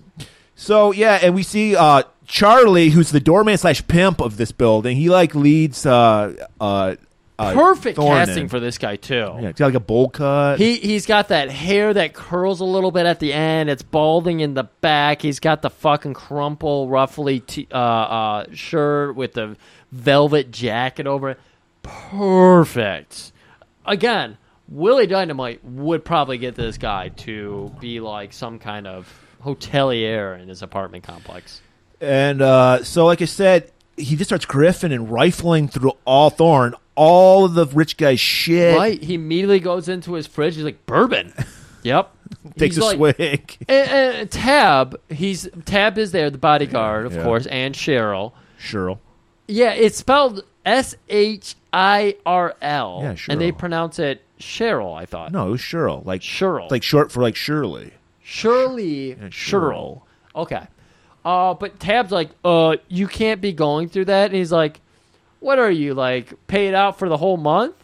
He's like, well, yes, sir, I am. He's like, yeah, then it doesn't fucking matter. He takes a nice little swig out of it, and then he's just carrying around this bourbon, and he's just looking through. He's asking questions. He's asking for Tab's whole report. He's, of course, saying, I took Shirley down to the grocery store at the bottom floor and everything. He's like, oh, that's a great story. Why don't you go write it outside for me? I'm going to take Cheryl into the bedroom now. Yeah, we learned a little bit about Simonson. He's very high muckety-muck, politician, lawyer. And so we're like, okay, this is going to be a big case for our man Thorne. And so, like I said, Thorne is just going through everything. He's like, goes into the bathroom because he hasn't seen running water. They have a jug in their apartment that they just like open up and just splash a little water on it's themselves. A cooler that you would see at a sports event. And they have it hung up so you can just spout it and get it on your face. So he just is loving just rubbing fucking hot water on his face. He's trying to ask Cheryl questions while he's going in. He's filling up the soap. He washes his hands. That was like a big deal to him. That was a big... Just washing his hands. And again, in this era when actors still took things super seriously, there was very little slapstick involved, very silliness. It works so fucking well. You're feeling the grittiness of this. You're feeling the sweat on him. And then he goes up. He actually fucking pockets the bar soap. Like smells it, pockets it. Yeah. And then he goes up to Cheryl, and he's just like, "You don't have to have any bruises. You know, he must have taken good care of you. You know." And she's like, "He was a very nice man. You know, because he's implying like, oh, I guess he didn't like the rough stuff. You know." And she's like, "No, he was very respectful of me." He's like, "No, yeah, sure." Was he up to anything like weird before he went? Actually, that comes a little later, now that I'm thinking about it. But still, he's like, something's so fucking off, because they've been telling him, obviously Charles, our fucking guard, or hotelier, apartmentier, who brought him up here and everything, is a total fucking nosy piece of shit, and he's got his nose in everything. He didn't seem to notice somebody break into the place, and the bodyguard happened to be away, and Cheryl happened to be with him. And he's also noticing, like, the whole crime scene. He's like, wow, he didn't really put up... Your boss didn't put up much of a fight. It's very interesting. And then he gets a call. We hear sanitation has showed up. And we're like, sanitation? And, yeah, sure enough, these guys, like, they're just garbage men. But they had balaclavas on. Balaclavas. Isn't that what they call them? Like baklavas, I think they call them. That's the dessert. I just call them ski masks. Yeah, ski masks works. Saganagi. So, Thorne, we see that even the sanitation get their cut. There's just so much grift going on. So much grift and grift. There's a reason why Griff and Grift are so close. And they're like, we want our cut, Thorne. It's like, you'll get your 10%. Don't fucking worry. And they just, like, fucking wrap him in a sheet and carry. They rip off his little toe tag. And that's what Thorne takes with him. So that's part of... Like, I didn't understand this whole deal either. And I don't even think it gets, like, really pieced together too well later in the movie. But I think the tag is for the death benefits, because they mention it. Tab and Cheryl bring that up. That's what it was. Even when we see later on, you see benefits everywhere. Right. Okay. And then Tab tells her, she's like, what are they going to do with his body? He's like, they'll just take him out of town and for waste disposal. Yeah, Tab's trying to be all kind about it, because Tab does have a sweet spot for Cheryl. And he's like, oh, you really don't want to know. My grandma, when she passed, they did a whole funeral procession. What are they going to do with him? And Tab finally breaks down. Oh, they're just going to throw him in the dumpster. Yeah. And then as they're talking, I love to see Thorne pulls out, he's like a kid on Halloween. He pulls out a pillowcase and they're throwing shit in the pillowcase. He steals 2 ginormous fucking books. For Saul, because you know Saul likes reading. Right. And they also seem to be relevant to the case. So he just like... And grab some pencils for fucking Saul. Pencils, the paper that Tab wrote his statement on, he takes that, and he's taking apples, oranges, the food that Cheryl and Tab just went and got, he takes that with them. Yeah. Evidence. He's the fucking Grinch, man. He's just taking everything. You're right. He is the Grinch. How the Thorne stole Christmas. It's so, like, all of Charlton Heston's characters that we've done over the last 3 weeks now have been these very obtrusive types. Yeah, it's weird because he's a total prick in this movie, but I love him, though. I loved him in this movie. And I don't blame him in this setting. Yeah. Because of the depraved, like, when you don't have things, that creates an environment where you want to take things. Because I'm desperate. So that's why I don't believe in an economy of needing desperate people, because they're the people who will take things, because it's like, I have nothing. So no hope, no fear. Exactly. So Thorne is like, all right, he just yoinks the fucking statement that Tab wrote out, and then it's, I got to catch a ride with sanitation. Yeah, he jumped in there. These guys are masked head to toe. They literally put bodies in garbage trucks. These are real garbage. And he's like the garbage truck riding on the back of it to his apartment. He was just like, these guys are, I feel like that was the thing, was they're supposed to be disguised, no names, executioner types. That's why they're covered with just the eye slit. They don't have like the peak on their hat like the executioners had. But he just runs up there, hey, Wagner! And I feel like that was a joke in there. Like a very black humorous joke. Like, I'm calling you by your name. I know you. Okay. So he heads home up to the apartment with Saul, and Saul is like, holy shit, you got paper? I haven't seen pencils in fucking decades. And he's like, not only that, I got a feast for us, buddy. But check out these. And he pulls out those gigantic fucking books. And he's excited because Saul loves reading and books and shit, so he's excited. Glossy covered, hardcover, bound perfectly, glossy pictures. Right. And it's a Soylent Oceanographic Survey Report for 2015 to 2019. He's like, this might has something to do with the murder. Look into this. This is a twofer though as well, because books are abundant, paper's abundant, writing's abundant. Books don't get published anymore. So just having any material to read is a big fucking deal. Right. They do such a good job building up this world. Right. And he's like, not only that, check this out. He pulls out that stringy piece of meat. He pulls out... The meat's last. Okay, yeah, but he's like... He brings out the bourbon first. He's like, we're going to get fucked up tonight, Saul. And Saul pops that cork. Heim! Fucking takes a fucking big old swig off of it. Grows a few more chest hairs. And he's like, apples. And he's sniffing them and shit. And he's like, get a load of these apples. Pulls out that stringy little piece of meat. He's like, oh my God, a feast! Oh my God. And then he's like, but then Saul still has kind of a heart. He hasn't been, as cynical as Thorne is. So he's used to a world where this was abundant, and now he's one of few that has celery, apple, stringy beef. I mean, it even looked couple like grains of salt. It even looked like, because Cheryl was telling Smithsonian, is what I was about to call him. What was his name? Simonson. She was even telling him, like, I got a special treat for you tonight. It looked like it's in the shape of some undergarment. So I think she was. That's why it's so stringy. I think she was supposed to wear it. That's some G-stringy meat. Yeah, it's a G-string meat. So yeah, he's like, well, we got to get to work. Saul's like, we've been blessed with this fucking feast. I got to get to work. Next morning, we get a nice little cut. It's supposed to be like, I feel like it was some kind of government building. It was a police station. It was a police. Oh, you know what? It was a police station. I don't know. That's why I don't know why people are collecting death benefits. It's a government building. Yeah. Maybe they just can't have many buildings because the realtors who've bought it over in Russia and everything, they're like, we're just not going to let you vacant it or put anything in there. So Thorne's called in. Of course, this is an action movie. You got to have the black Captain Hatcher. This is where we learned that they have a very cool slang word for dollars. D's. And he walks in and he's like, hey, is that watch? He's like messing with his watch. He's like, no, they immediately start in about the cases. He uses that as a deflection.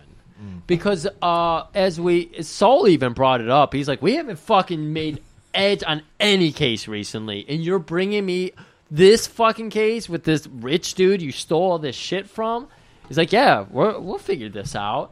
So that's what Hatcher's immediately on him about. He's like, case A, you haven't made any ground on. Case B, you haven't made. Case C, no ground. What's going on with this Smithsonian guy now? It's Simonson. And he's like, hey, is that your watch? He's like, yeah, this shit ain't working. Let me see. Let me see if I can fix it again. And he starts working on that thing. And while he's doing that, Hatcher's like, maybe the problem is Saul. Maybe you need a new booker. And he's like, no, he's fine. Don't worry about it. So we see that there's some brotherhood between these guys. It's very very interesting and very sweaty. Right. Very sweaty. Well. So as he's fixing the wash, he's pulling the clock or the light in closer so he can really fucking work at it. And you see him get tools out, and Thorne is going to work on this. And he's like, I've got this new situation. This is my Heston voice. Okay. With this man. Simonson.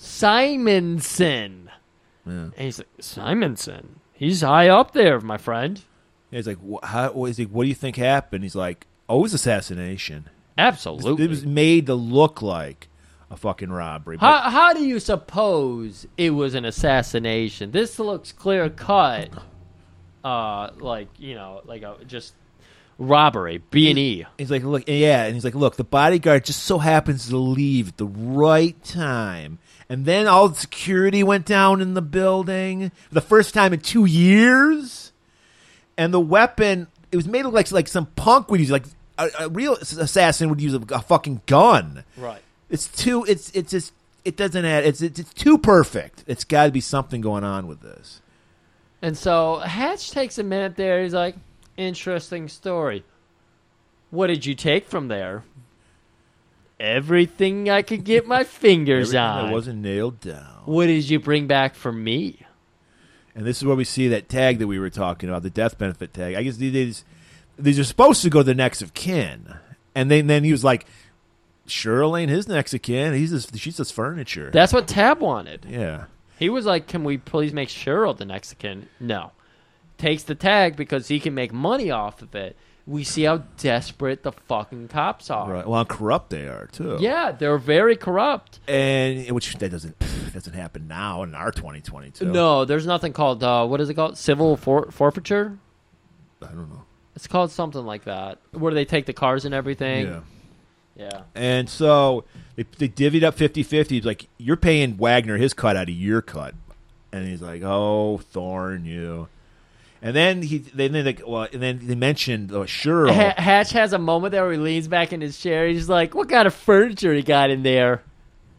Grapefruit. And then he does this gesture like suspenders is what I saw, but apparently they're supposed to be tits. Yeah. Well, apparently he's never seen a peach because. Well, Hatch calls him out on that. Because that's what I'd be looking for. Fuck the grapefruits. Give me the peach. Give me the peach. Tuesday comes. And Saul is out. It's green. Soylent Green Day Tuesday. We brought it up earlier. Soylent Green is Tuesday. Tuesday is Soylent Green Day. And there's just people fucking everywhere. We got the Mexican filter on. We got this marketplace where they're getting. There's like these. They look like the kind of showers you had in high school. There's just these like fucking things in the middle. It's one single copper tube going up with multiple faucets coming out of it. And you're given like a plastic bag to fill your fucking ration of water for the week. You've noticed this is how I live my life. Like, I have cartons of water. I go around and I collect water from my friends. So I'm pretty much living the Soylent Green life. What, do you have, like, well water? I have well water. Yeah, that's the worst. Yeah, and that's not good. So, in fact, I remember one time I was at a place in Waterford, and I didn't know they had well water, and I just spat it out and said, fuck this. Never mind. You know, yeah. I'll go get an Aquafina. Yeah. So Saul is just out there getting the rations. Thorne's still hot on the case, and he's like walking out on a balcony because he suspects Tab right at this moment. Right, so he's trying to keep an eye on Tab, keeping tabs on Tab. Keeping tabs on Tab. That's good. A tippy tab. Tippy tab. Oh shit. Anytime he's in another movie, we're gonna have to call it a tippy tab episode. But even outside on this stairway, there's people sleeping on it. Yeah. Again, the overpopulation, Makes no how they sense. build it up. They don't do the thing where they're like in wrestling when you have an injured leg, but you forget it when you have to like do a super move to somebody for 5 minutes straight. They keep this world consistent. People sleeping everywhere. Zargatha's not existent because it's too overpopulated. They would driest of all alleys. There was no wetness at all in these alleys. Right. If a Zargatha came through, they would rip the Zargatha apart to eat it. Right. So he sees Tab go into his apartment. Leave his apartment. You're right. He does leave it. And then he goes in because he's going to break in and start rifling. Start Griffin. He's getting... So he goes, and this is kind of, I guess what you said, this would be a middle class apartment because it's an apartment. Yes. If you're poor, you just live on a stairwell. Exactly. If you are middle class, you have a roof over your head. lower middle class would be sleeping on the staircase in the apartment building. Right. Middle class is sleeping in the actual apartment. Right. I don't know what upper middle class is. So even this rundown fucking flea-rat apartment has guards. There's a very and by a guard, you do mean a fat guy, man, a fat sweaty guy in a wife beater with wearing a Trump's my president hat, yeah. A American flag wife beater, and he has an eagle AR-15 tattoo on his arm, of course. And immediately he's like, "You can't come in here," and he flashes the badge because Thorne is a detective for the police, right? So that gets him in. I need to know where Tab Littlefield. What was his name? Tab Fielding. Fielding. He goes up to the room. We go into Tab's apartment. We see he's got some furniture of his own. Yes, sexy little black lady, and she's sucking on a spoon of strawberry jam. My God, I've never seen someone suck a spoon so dry. Well, it was great acting because it's like we would just take this for granted. We'd just be like, we'd eat half of it and throw it in the trash. Who and the she's fuck do you know who takes spoonfuls of like jam and just destroys them? And she gets the knock on the door, and she like fucking hides.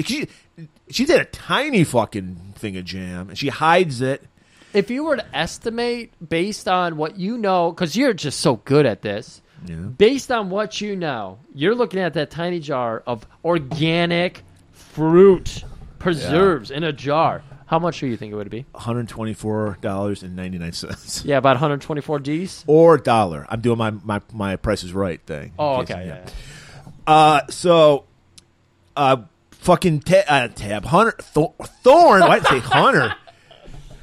Thorne just barges in. Yeah. Immediately starts griffining. He's just rifling through all the things. Like, I've never had this before. Eating shit. Right in there. She's like trying to cover herself. She's got a little robe on and everything. She's making sure she's covered. Yeah. He's opening drawers. And again, this is a world where you have so little, and the police work hand in hand with the government. So you have to be incredibly careful how you try to, even if you're well made. So Martha, Tab's furniture is called. Uh-huh. I don't know what to. Anyways, that's the phrase. Yeah, this is the phrase for the movie. Right. And she's just like, "Oh yeah, no, we are very lucky. Tab works for some very nice people." And she's like going through her cupboards, and she's like, "This is rice." She's showing off. She's right, like, jasmine rice. Jasmine rice. And Tell me when it's basmati. He's amazed that they even have an incinerator. There was no payoff to that. I thought there was going to be a payoff, but she just noticed there's an incinerator. Right, because she hid the jar of jam, and then he goes into the bedroom, and she's like noticing she left the spoon out. Right. Because she has got the little tea plate out to put the spoon on, and so she could really just like relax into her strawberry field forever. And he calls her into the bedroom. An incinerator. I've never seen anything like that. Does it smell like freshly cooked things in here to you? Oh, no, that thing doesn't work. It hasn't worked forever. And she's like looking over her shoulder at that spoon because she didn't get to put it away. So, yeah, she just basically implies that Tab's just got a lot of friends, that, he works for a lot of good people, and that's why we're living so well that as we are. And then he's like, okay, well, I've checked the place out. I'll be back when Tab comes back. Completely inconspicuously holding one arm behind his back. He has put himself in front of the exit and everything. And Martha trying to like be cool and dissuading and everything. She's like, she wants to keep the jam so bad. She's willing to give the pussy up to fucking Thorne because she gives a little implication. I don't know, because we did learn that these women, their first instinct is like any man who's in this house. It's like vampire rules. It's reverse vampire rules. I think it's their brainwashing into this. I agree. They're very. I mean, who knows when it starts? Like I said, this is a depraved world. They could be children when they start. Yeah, I was going to say they could have been Jenna McCurdy into these situations where they're just taught this is just right. This is just what you do to make everybody else happy. Well, what's the other option? Living on a fucking stairwell. Of course. You can live on a stairwell, making other people miserable, or you can make people happy and live in a happier world. Right. It's a trade-off. Yeah. So she's just like, I just realized, and she's like kind of playing with her robe a little bit, I didn't offer you anything. By the time I would have asked. And then he goes, yoink. And then she looks at the fucking table. She's ready to go back for that jam, and it's gone. The spoon is gone. All right. So now this is the big feast. They've been waiting. Saul has been planning all day. He had to get that Soylent to add a little flavor to it. This is almost a car chase scene, but it is so beautiful, this movie in this setting. Like, watching people just enjoy food would usually be a car chase scene for me. Right. But in this movie, this scene is fucking good. Right. And we see that, like, limp, browning head of iceberg lettuce. They're putting just a few leaflets on the plate, and he's about to finger eat it. And then Saul comes over, and in a fucking wooden case, he opens it, and it's got a golden fucking shrine around it. Yeah. Cutlery. Yeah. They break out the good cutlery when they have food instead of Soylent. Right. Because Soylent are just crackers. They are crackers, yeah. So, and they are just going. And Saul brings out, he's made this nice stew with the meats. Right. And they're just loving it, slurping on it, licking everything. It's so fucking good. And just seeing, Charlton does this great scene where his first bite of, like, the stew that he puts into his mouth, it's, like, too hot, and you see him, like, almost coughing it up and everything, but holding it down because it's beef, and he's just like, I gotta eat this shit. Right. This is good. And so while they're eating, he's like, well, hey, Saul, did you come up with any new info on Simonson? He's like, You're not going to talk about the apple? No. Because for dessert, they're snacking on those apples. Oh, yeah. And we've learned that Thorne has basically never had grown food. He's never had a fruit. He's really never had a vegetable. Much like you, he's never had a strawberry. That's right. Because he's amazed by that strawberry jam. We haven't seen this scene yet. That is coming up in a second here. But he's eating that apple, and he just goes in on the core, and he eats it all the way down to the stem. And then, I guess they're trying to play like Saul's got false teeth because he can't even bite into the apple. He has to use his apple or his spoon. Yeah. And then he says, like, you got any new info on Simonson? And we learned that Simonson started out as a lawyer, and he was in a practice that included Governor Santini. So there's a connection with the high-ups in the government. And the news story that we turned on at the beginning of the movie told us that Santini was still very much big in, the governorship, or gubernatorialship. That's a fun word. Like, how does governor turn into gubernatorial? I don't know. But even when we went into Hatcher's office, the re-elect Santini, right there, should not be there. Yeah. Anyways. And then we learned he's moved into freeze-drying food with a company called Hallcox that got bought out by Soylent. This is the story of TikTok, by the way. Okay. It started as Hallcox, then it got bought out by another company that ended up becoming China owns TikTok, doesn't it? Yeah, China. There was another company that China bought up that was already kind of getting into the mini video type thing, and then TikTok was like, "Oh, that's going to be good," so they bought it up for a shit ton of money, and then that became the monolith. Yeah, now they're like monitoring you and all this shit. There is a lot of trackers in their device. And we learned that Simonson was a member of the Soylent Green board, or the Soylent board. And so it's like, there must be something to that Soylent. Okay, I'll look into that. And he's trying to tell Saul, like, I really need you to get in on these books. I really need you to work hard. And they have, like, kind of a love-hate relationship. And so he gets up, what are you doing, making me work all this? And he's like, let me tell you something. And he pulls a spoon out of his chest pocket. Lint and shit on it. It's the exact same thing I said. Yeah. And he just puts it right in his mouth. And Saul's eyes just fucking explode like a cartoon. And he's like, strawberries.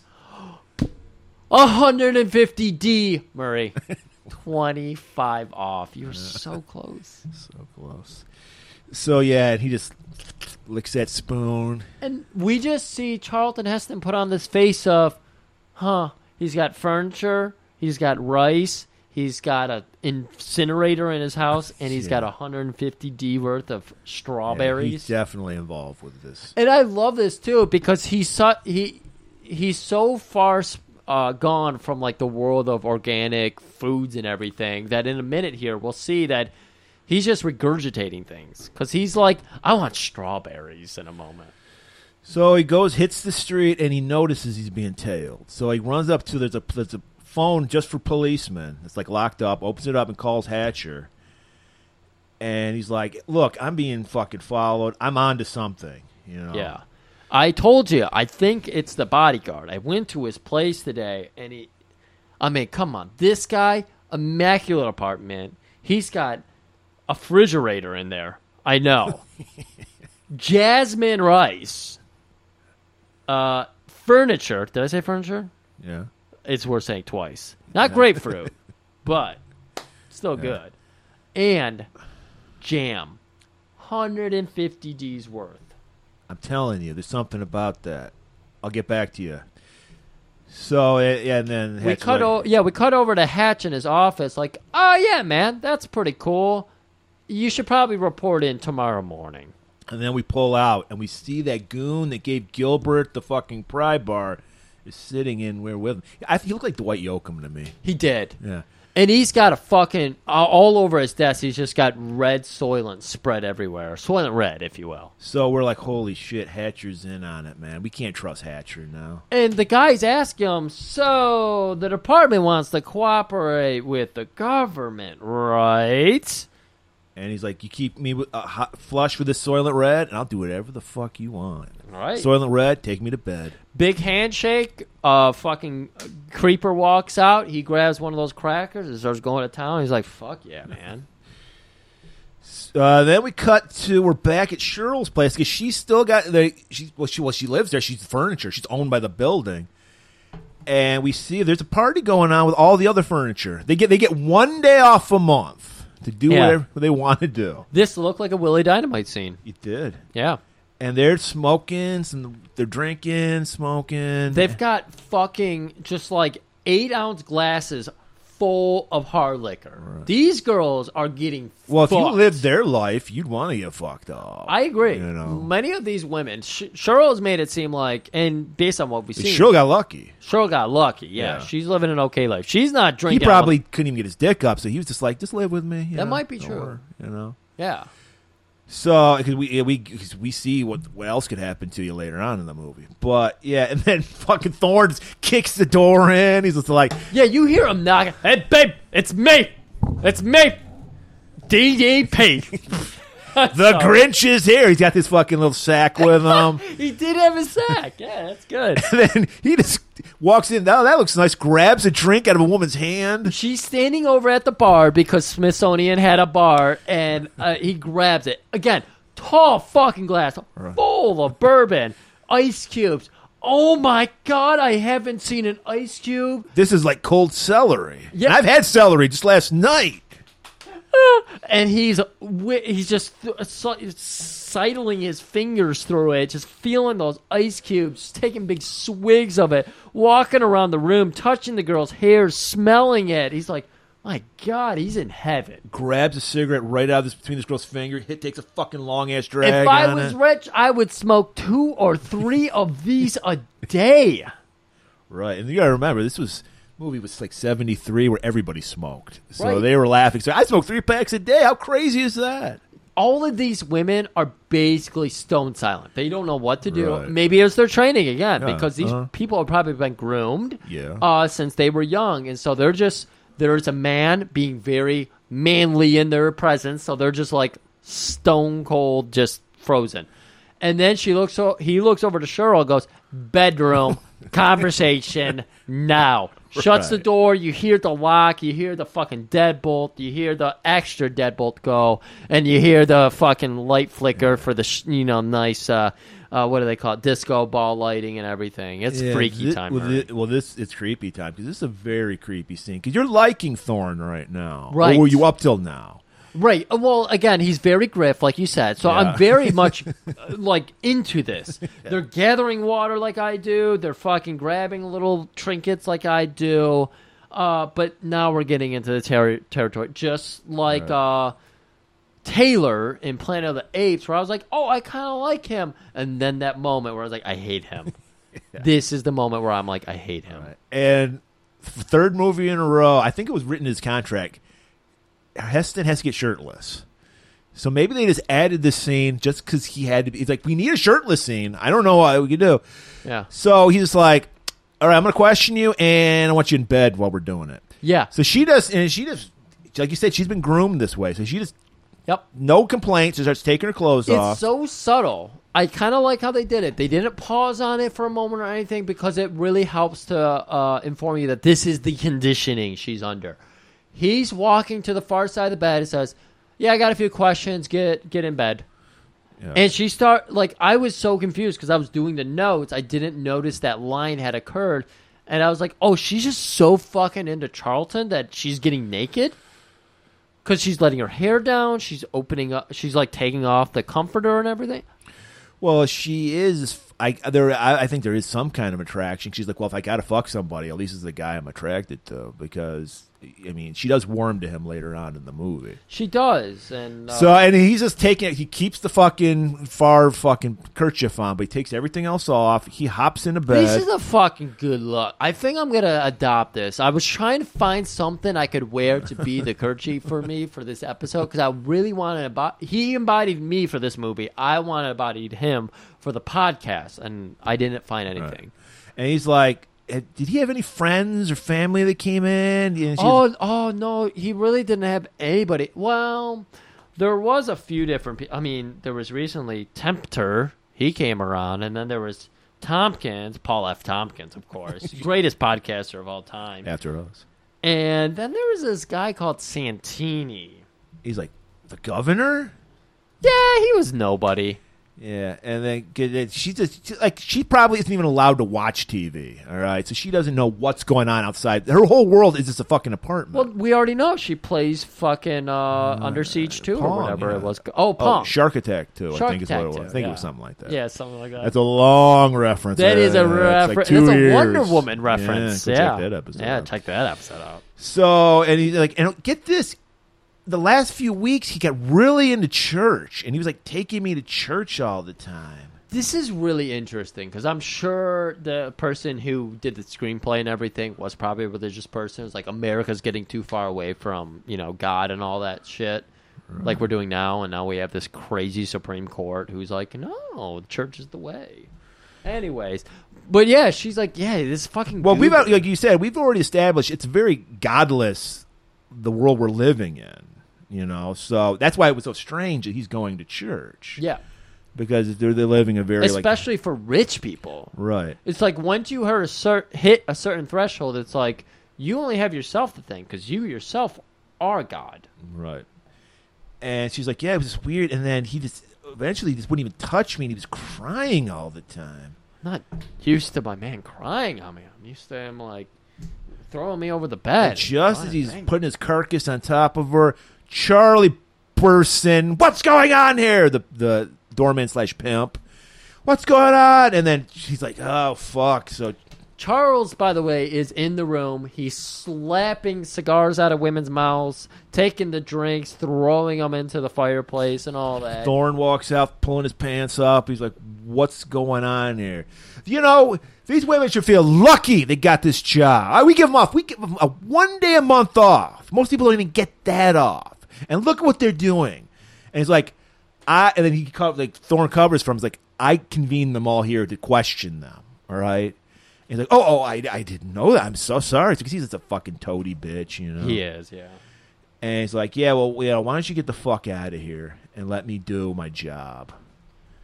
This was really fucking good. It was intense, and it's like, is he kind of starting to commiserate with these women? Because clearly there's hostility against, Thorne and these women. Because he's living a fucking sweaty, awful life. But, yeah, you're right. But he also recognizes they live just as much a desperate life as I do. And because I got to solve my cases, they have to fuck these creeps. Right. And I think this was such a fucking beautiful, not really punch you in the face kind of connection that was made here. He was kind of starting to realize, I've been calling this bitch a furniture this whole time. I've been calling this bitch furniture. I mean that seriously for the context of this movie. Or it's just they get it so fucking good, Yeah. And based on the world there's still a little bitterness because of this line you're going to say. Right. And so he's Thorne is getting ready to leave. He's like, I got to get out of here, babe. Right. I've got nothing left to give to you, furniture. And then she's like, I've got hot water. He's like, hot water? I've never felt hot water before. Right. I felt celery water. And she's like, but this is another great scene where it's just how fucking shitty their life is. he doesn't care at all about sex. He's like, a bath? Yeah. I'm tempted by that. I was ready to walk out. I was going to fuck you, and I was like, I don't even care anymore. Yeah, she is clearly ready to throw her body at him. And you would think that Charlton, and, obviously with the context of our society and everything, be like, yeah, you fuck the woman who wants clearly giving you the okay. Consent, let's say. Right. And he's like, yeah, no, I'm good. I'm going to go. Right. I can give you a hot shower. Yeah, what? And then she's like, and a rub down? Maybe if we have time after the shower. Right. So then we get a scene. They're in this very futuristic shower. It's like a pebbled glass kind of circular thing. Based on what they're showing us here, they never even get to the rub down. They just have the shower and they laugh. Right. Kayla was very happy to see that. Okay. She thought that was a very wonderful So moment. he's got to leave the church. So he heads down to the nearest church. And he's there. There's the child crying on the front step of the church, and we pull out, and he's got a little tether around his arm. It's connected to a dead woman. Oh man! And he's just like he's seen this a million times. He just unties the kid, throws him over his shoulder, and walked into the church. Another perfect moment. We didn't need to do 5 minutes of the woman like in her last dying breath or anything. Yeah. It's a very impactful scene. Just a child crying, takes it, brings it. He walks in and goes, sister, there's a nod. It's like, take this kid, another orphan for you. They threw it around like a football. It was kind of, And we see the floor is just covered with bodies. The church is full. And he's like, I need to talk to the priest, Father Paul. And he's like, oh, okay, I'll go get him. And we see this guy, very familiar guy. We saw him last week playing Zachary. Are you trying to say this is Charlton Heston's Steve James? Yeah, that's exactly what I'm saying. Interesting. And he walks up, and he's fixing. He's just out of it. He's totally out of it. He's trying to fix the springs on a bunk bed right here, and yeah, you can tell that this man is exhausted. Again, he's trying to be an elevated man in this world. He's trying to offer people some kind of guidance, some kind of peace in their world, and obviously this is a miserable world. That is a fucking huge task. And Thorne brings up Simonson, and at first he's like, I've never heard of Simonson. I don't know what you're talking about. He's playing dumb. He's like, I don't know what you're talking about. Everything, like, it's going through the filter of him just looking at everybody he needs to help. And he's just like... Well, also, he's got a burden because he knows the secret Simonson carries. There's that, too. We're going to learn about that in a minute here. And he's just like, I can't help you. I got to deal with these people. And he's like, Thorne's like, all right, I'll be back in the morning. Right. He's like, he brings up that, oh my God, yeah, the rich man, he did come here, and he did talk to me. And so Thorne's like, yeah, come on, tell me what he told you about. No, I gotta go sit down. And he goes and sits down, and they have that nice Star Trek lighting on him, and he's just staring up into it, and you can see he's just done. So Thorne checks in with Hatcher, goes back to the precinct. And then Hatcher's like, hey, that case you're doing with Simonson, just close it. Case is closed. It was a open and shut robbery. No, he's like, no, I'm on to something here. I refuse to fucking close this case. Well, you're going to have to go ahead and close it. I mean, shit. I mean, the governor's men themselves are over here, and they're right. You got to close it. And then he's like, fuck that. I'm not signing off on that. And he walks out, and then the guy's like, hey, Thorne, you're on riot control duty. He's like, oh, fuck. And so they hand him these football helmets. It's a football helmet. Like an old... Actually, it was a little more padded than an old school 70s helmet. Because it even had the face guard on it. Well, it's futuristic. Of course it's padded. Yeah, you're right. No CTE in the future. Interesting. All right, so now we're cutting to Donovan. Donovan is the goon that we've been talking about. The government goon. And this is where I said the arbitorium. Yeah, the three trees. It was literally like an inflatable like housing thing with three Charlie Brown Christmas trees in it. Right. And that's all the trees in New York City. That's probably where Central Park was originally supposed to be or something like that. So that was one of the highlights of my family vacation. We went to the Meyer Gardens. Oh, wow. So if you're on the west side of Michigan. Isn't that in Grand Rapids? Yes. Is that where you were? No. We were in Pentwater. Okay, people are riveted right now. Yeah, I know. So on the way out there, we stopped by there because my brother has the 3 younger kids. So they were like, that'll be a good way to like break up the trip. And it was really cool. So if any of our listeners happen to be in lower West Michigan, yeah, go ahead and check out Meyer Garden. It's pretty cool. So he's letting us, the governor Santini, know this Thorne guy. He's going to be trouble, man. He refuses to shut this case, and he's gotten to the Father Paul, and then like classic Trump move, mob boss move. I know nothing. I see nothing. Just take care of it. I don't need to hear any details. Yep. Do whatever you have to do. These trees need to be watered. I'm going to go water. So now we go back to the church, and we see our man Tab. He's like, oh, and there's a big line at the confessional. And we're like, oh, he's so guilty. He's going to admit some shit. That's got to be it. Right. And he walks in, and fucking Paul is catatonic he's just literally staring off into space in the confessional booth. Yeah. And then we see he pulls out this little gun, just shoots Paul right in the head. Silencers in this age, yeah. They are good. They've improved silencers in the Soylent Green era. I can't believe you guys don't know. We actually did a whole long thing in our episode you're never going to hear where Jack explained silencers to us. Right, but we did do in the episode we did put out where he talked about that fucking fog light rifle he had. Yeah. That was in Omega Man. He had the fog light, but we talked about it in the Magnum episode that we did release. That's why he's our weapon master. Anyways, so now we're at Town Square. Yeah, where we learned that people have run out of Soylent Green for the day. I guess it's the next Soylent Green Tuesday. Right, and we've got, we saw this scene before, but now we're seeing a little bit more of it. Everybody's got various Soylent Green, or not green, but yellow and red, and there was even a blue one in there. Yeah. But they had like various foods for wear. Not anything organic, just like buns in the shape of Soylent. And we saw, they were Soylent buns, they said that. And we got Soylent crumbs. The shit they just scrape off the bottom of the factory. Yeah. 2 Ds a kilo. It's like cheese curds. Yeah. They looked a little too familiar to another food to me, but I don't want to talk about it. They looked a little shrimpy to me. Yeah, I don't want to talk about it. So,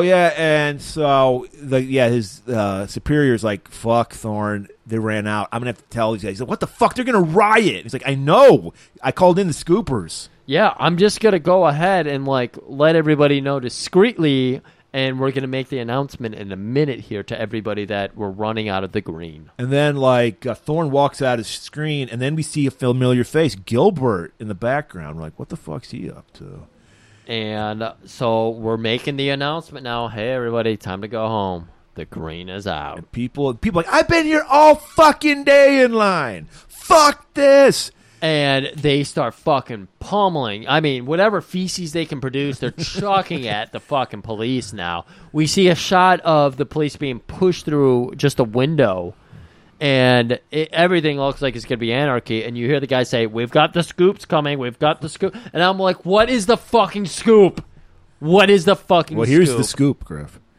It's more garbage trucks with little front loaders on them. And they start scooping up, perfect name, scooping up people and throwing them in the back of the garbage truck. It was so good. I was so happy by this reveal. And then, while that's going on, we see Gilbert's trying to wake his way to fucking Thorne. Yeah, he takes a shot at Thorne. And Thorne happens to be handling somebody in front of him who gets shot in his stead. Right. And he sees it, and then it's like there's he pulls his gun out, and there's a shootout. There's so many people getting shot. Mm-hmm. I think Thorne does get shot in the calf. At one moment, I thought it was right at the end. Yeah, because he corners Gilbert, and he two different times. Gilbert tries to take a shot at him, and he's moving somebody out of his way so they get a bullet for him. And then it wasn't until he gets to Gilbert that he turns him around. Gilbert falls backwards, and Thorne goes for his gun. Gilbert goes for his gun, and Gilbert shoots him in the ankle. And Thorne isn't able to shoot him because of his ankle. But he's got him pinned down, so he's like, I'm going to arrest him. And just as he's about to get up and arrest him, a scoop just comes down on Gilbert and splatters him. And he's like, fuck. All right. And then we cut over to Tab. And, of course, he's getting back home from a hard day's work of murdering a fucking priest. And he's just like, what am I doing? Is it really worth 150 D's worth of strawberry jam? And then he goes to Martha, why wasn't the door locked? And just as she's about to say something, Thorne, Kia! The fucking Captain Kirk level stunt double steps in with the bad gray wig. This is a really interesting fight, though, because It's two elderly men. Is that what? two elderly men. Tab refuses to punch an officer of the law. Well, because much like he knows, much like the world we live in now. Yes. They're standing their ground. Just like the January 6 rioters, they respect the police and they just will never touch them. Yeah, except when they don't. Except when they don't. And fucking Thorne's getting so into it. He's like, I'm gonna slap a woman too. He just slaps Martha just for the hell of it. He's just beating the shit out. And then that sets off Tab. He's like, don't fuck my furniture up. Right. So then he starts throwing My feng shui. Right. He starts punching the shit out of fucking Thorne, and they're going back and forth. Right. And eventually, I mean, come on, this is a Heston's movie after all. So Thorne does get the edge on him. He's got him down on the ground, he's everything, and he's asking him, demanding of him, did Soylent buy you out? Did they buy you all those fucking fancy-ass strawberries?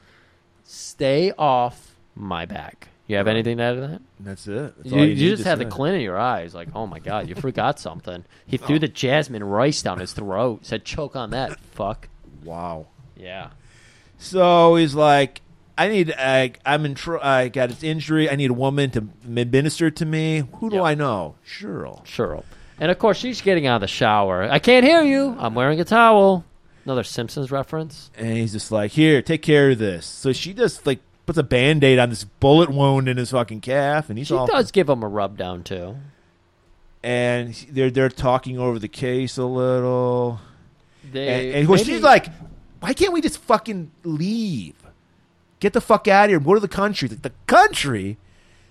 That's more heavily guarded than the fucking cities. You know how fucking farmland is? Have you ever tried to fucking intrude on a Tyson farm or a Purdue farm? They'll fucking murder you on the spot. It's even worse than we have it here. You want me to go to another city? Same fucking story, different type of weather.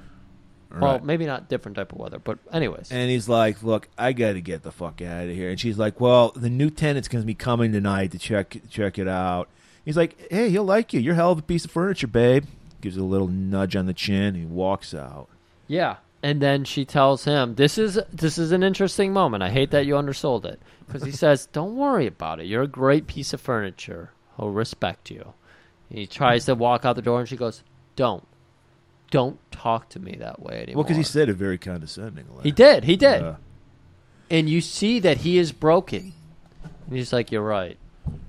Okay. So what's Saul been up to, Griff? Well, I'll tell you what he's been up to. He has gone, there's this library of elders, apparently. It's in this room. It's called the Book Exchange, and only authorized books are allowed. Right.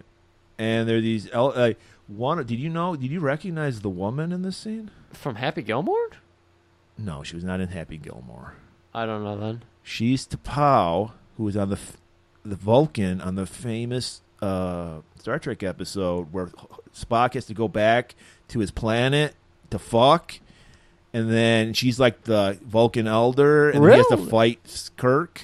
Interesting. All right. So he brings the oceanography books to these people. Correct. And they're looking over them.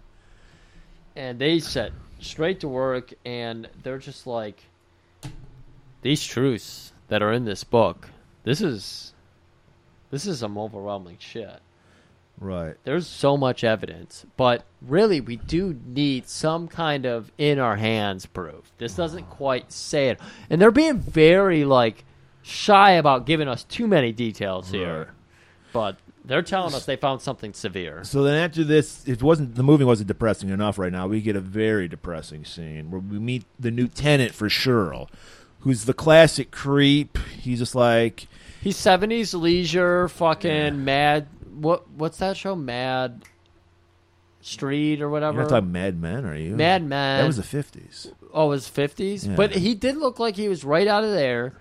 And he's got that objectification, and he's got the "you're my furniture," and he's like, I've been on a list for 2 years to get one of these apartments. Yeah, and I'm gonna fucking love it here. And he's like, I think I'm gonna like you because I have a lot, like 3 to 4 times a week I have guests over. Sometimes for business. Murray, I got this whole memory scene memorized. This memory scene memorized. So he sits down and he's like, you know what I like? In the morning, 2 eggs, over easy, bacon, pretty black, toast, also black. And, there's going to be times where I have men over. Sometimes I want you to be smart and sophisticated. Nice dress, slit up the leg, very smart, not slutty. Other times, there will be other men over, and we need a fun girl. A fun girl. Are you a fun girl? So we cut back, and we're just like, oh, shit, what's going to happen to poor Cheryl? Head back to Saul.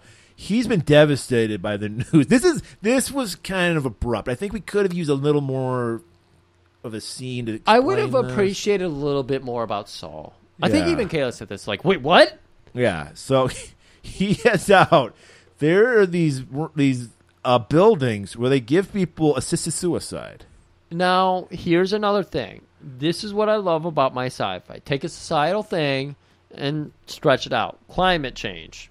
They do it in this movie. Overpopulation. They do it in this movie. Assisted suicide. This is something I'm very much for. So am I. Well, hey, this Jack Kevorkian is from our fucking neck of the woods. Right. And I'm very much for this type of thing. Well, yeah, because isn't that what freedom's supposed to be about? You can choose when you want to end your life. I was just going to say, it's like, I feel like this is a very much a liberal type issue where we all agree on it. But conservatives are supposed to be the people who are individual rights. What more individual right than to say, I'm good. I've got nothing left to offer the world. I'm quite happy. Well, it's not even that. It's like... I didn't mean people, it to... Yeah. Well, no, I agree with you. I think even if you're healthy, it's your life. Do what you want with it. Yeah. But I'm going to go serious for a moment. Because I'm going to explain, because people who are like anti-assisted suicide, my grandmother had a stroke, okay? And it affected her ability to swallow. Yeah. So we knew we held out hope. We were hoping she would recover from it. But eventually it's like, no, she's not going to recover from it. Yeah. I'm going to tell you the humane way, I'm using air quotes. Yeah. We take care of people who instead of assisted suicide where you just inject them with something and then they just go to sleep and die. So what they do is they dope you up. We took her home because why have her die in a hospital? They dope you up on morphine. Not to mention you probably, like, how you afford it, too. Yeah. Dope you up on morphine and stop feeding you. Oh. She was on a feeding tube, obviously, because she couldn't swallow. Yeah. So that's the humane way we kill people. We just fucking have them starve to death. Right. You exist on this mortal coil. That's it. You don't have so it was so fucking stressful because when you die starvation, that's when you die. So we never knew when it was, and to make it even worse, my mom stayed with my grandmother, it was her mother. Okay. We went to a funeral of another relative, and she died while we were at the funeral. So I was glad my mom was at least there to say goodbye to her. Yeah. So that's a humane way, people. So Jack Kevorkian was just a madman. He was a sicko. Yeah. I hate that whole idea. If you are of the able mind to say, like, I'm ready to go, or if you have fucking like ALS or some horrible degenerative fucking disease, why do you have to go through that? Right. I was just going to say, I mean, obviously you can't predict what might happen that suddenly conks you out. I can't imagine a fate where because my grandma went from being perfectly capable of talking, living on her own, to I cannot speak, I cannot walk. If she hung on for 2 years, that would have been the most devastating 2 years of my life. Right. And I think it would have been hard for her, and I think it would have been hard for everybody. Yeah. And it doesn't bring me any joy to say, oh, yeah, she should have offered something. But I don't think that is a bad outcome for everything. So now we got to talk about funny again. So me and Griff are in agreement. This actually seems like a fucking okay place. So, this is what I love about sci-fi. Because they're respectful of people. It's not, 70s sci-fi gets it, or like 50s, 60s, 70s sci-fi, I feel like gets it so much better where they put the issue that's of conversation and just like gives you an outcome of it. Like, here's a possibility of it. a building where Saul can go to, and of course the woman opens. On top of it, we're like, what the fuck did Saul find out that he just wants to kill himself? Right, So, because you yeah. immediately get those vibes. And Kayla kept yelling at me, "Is he killing himself? Is he killing him?" And I was like, "Kayla, please stop. Just watch the movie." Kayla. But you notice the woman opens the door. It's all dark, and she's there. Heavenly glow. White, dressed in white, hair Come to the flowing, light. air conditioning just hitting him in the face. It's over 95 degrees. Before I got to point out, that was another thing that Thorne does when he takes a bath. He's like, cranked his fucking AC up, and he's just putting his face up against Yeah, it. that's right. Yeah, he was pulling his kerchief down. It's So like, it I don't hit need his this neck. copper shit. Fuck that. Yeah, Brett Favre copper. So Saul walks in, and then they start asking him some questions. And two of the main questions was, what's your favorite color? Which Saul says orange. And what music do you want played? We still at this time don't know that this is assist suicide. Like, we don't know what's going on. Right, we're supposed to not know. I kind of And figured. so my question to you, Griff, is if you had assist suicide, what's your color? What's your song? It's going to be green, and it will probably... I know I'm going to sound like a fucking asshole here, but it would probably be Pink Floyd's Echoes. Okay. I would see...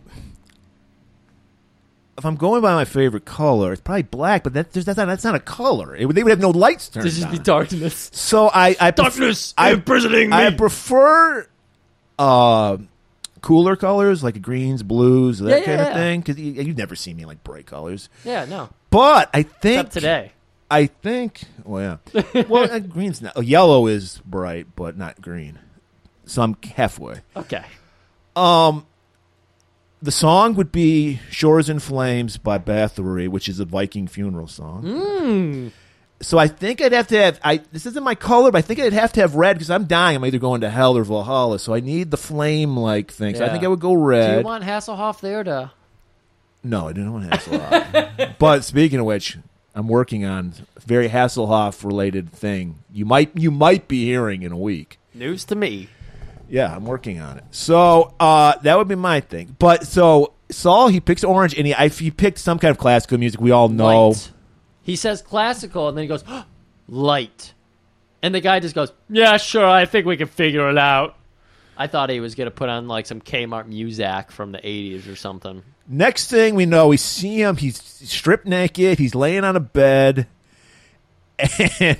he's surrounded by these robed, creepy people. This was too I think weird. these were the Mormons. I would like this. Jenna McCurdy's a Mormon. I would have liked this. You know a lot about this Jenna McCurdy I've never heard of. I've been reading the book. Yeah. Well, listening to the book. And I learned that she was Mormon and that she slept on a fucking Costco mat because her mom had cancer and she went crazy and became a hoarder. And so the rooms became just full of shit. So they had to sleep in the living room on fucking like gym mats. Sounds great. Yeah. Awful. Sounds very Soylent Green. Soylent Green. I know. That's kind of working in, isn't Yeah. it? Yeah. So we're still like, what the fuck is happening with Saul? Cut to Thorne. He comes back to the apartment. What do I tell Saul about this woman I fucked? And he finds a note. I'm heading home. And it was on one of those things. What do you call it? The things you have as a kid where it's like the piece of like wax paper you draw on, you can pull up, and like it disappears, the writing. Yeah, the closest thing I can relate to is like an Etch-a-Sketch, where you write into the magnet or whatever, and the little pieces of metal. Right. But it was kind of like that. Yeah, it did look exactly like that. Because it was that. Pen and paper. Right. Not an abundance. You think he would have used that beautiful pencils he's got to do it, and then get calligraphy. I think it's interesting you say that because I thought that was the moment for him to use the pen and paper, or not pen, but pencil and paper, Yeah. and he chose to use the Etch-a-Sketch instead. So I was like, is this a slight dig at him? And then Thorne's like, fuck, he knows immediately what this means. Maybe they had conversations about this. Maybe. Maybe he was sick, and he was like, what's going to happen to me? We don't Right. know. So he arrives, he bursts his way into the fucking room. He goes full Taylor from Planet of the Apes here. He's just pushing the fucking people out. Where is Saul Goldenberg? Saul Roth. Roth. And they're like, oh, he's over here. David Saul Roth, actually, Yeah. was his name. Okay.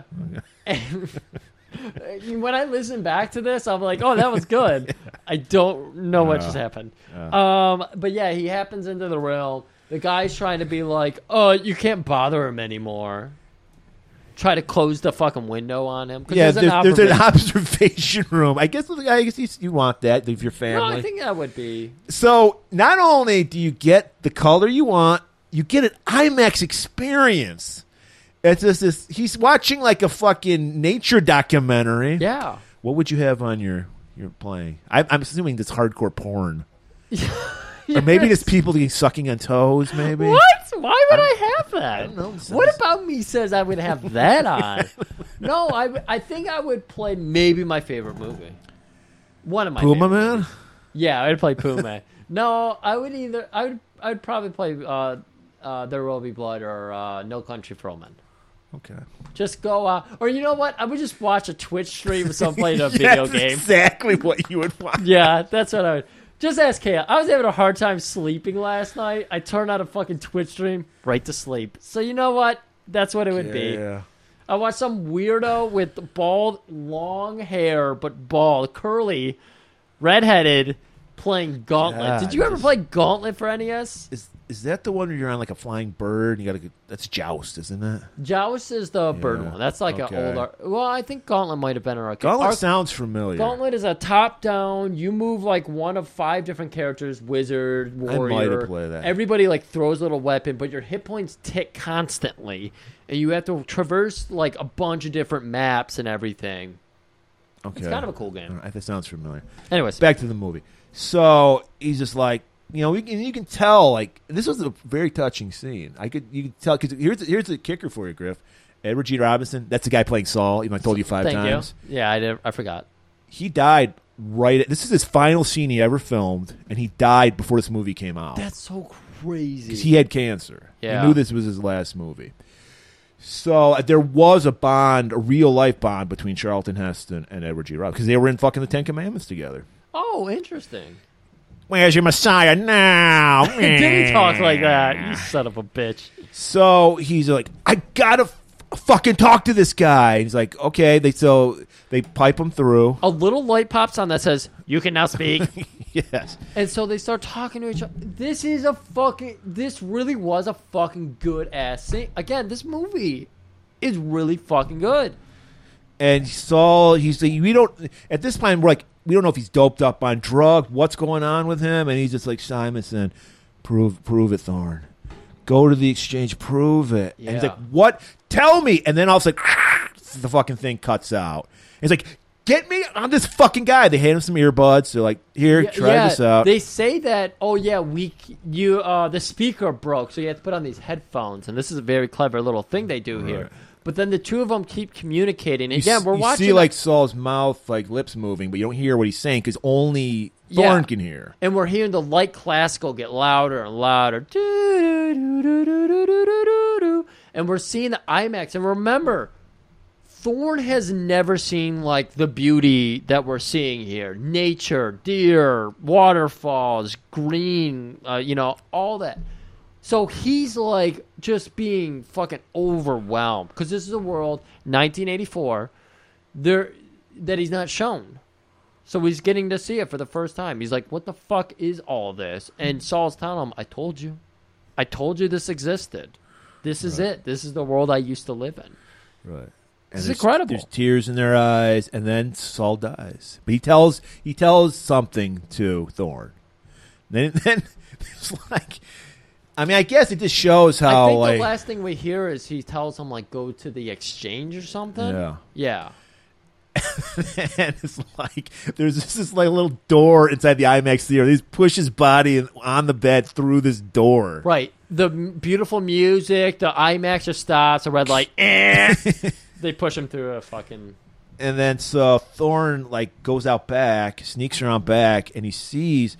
that they're loading up bodies, including Saul's body. They're wrapping them in, like, white shrouds. Yeah. And loading them up in garbage trucks. If you've ever seen people, like, load up fries and cheeseburgers at a fast food restaurant, that's what this looks like. They're just, like, tossing the bodies into the fucking fry carton and throwing it down the assembly line for the next person to pick up and put in the next spot. So he jumps on the back of the garbage truck and then makes his way up onto the top, and then he rides out to this like plant out on the outskirts of town. We see them get stopped at an nice security, barbed wire everywhere. John Moxley's being suplexed. He's fucking shimmying around. He's bleeding all over the place. They actually showed him blade. It was pathetic. His best friend Nick Gage is cutting his tongue with a pizza cutter. And he rolls off. Once he gets through, he rolls off and he starts investigating. And much like what we've felt for the past 40 years in Detroit, even though there's needs for jobs, it's all automation. 'Cause there's no people in this factory. Yeah, we're always talking about abandoned factories. This is not an abandoned factory, and yet it is an abandoned factory. Yes. How strange. Right. What is this about the world of 2022 where we have factories but we don't employ people in them? And we see the bodies getting loaded on a conveyor belt, and they just get dumped into this vat of water, this giant vat of water. And then Thorne goes off to the other side of the assembly line, and he just sees Soylent Green on this conveyor belt going through. Right. And he's like, what the fuck? And then he finally gets spotted. The only jobs there are security. So they spot him. And runs up to some catwalks and everything. Throws some people off some catwalks. That's right. One guy dies on the conveyor belt of Soylent Green. And then he manages to escape. He jumps on another fucking truck that's leaving. Right. So he's outside of the whole building now, and he finds because there's all these instead of pay phones, there's just phones. These actually existed in real life. They're like police phones. Yeah. And he just calls into Hatcher because he's like, I know what's going on. I've solved the case. Right. And Hatcher's busy, so he's like, fuck. Well. Get me to Cheryl. He gives Cheryl's number. Yeah. She picks up, and he's just like, fucking. She's like, I've met the new guy. I hate him. I just want to leave. He's like, no, this is the best you're gonna get. Yeah. Stay where you are. Right. And she's like, no, I love you. And he's like, no. And then Hatcher finally gets cut in. And they don't have a long conversation before Hatch cuts right in there, and the only thing you get out because people start shooting at Thorne is help me. Right. And then so he's running through.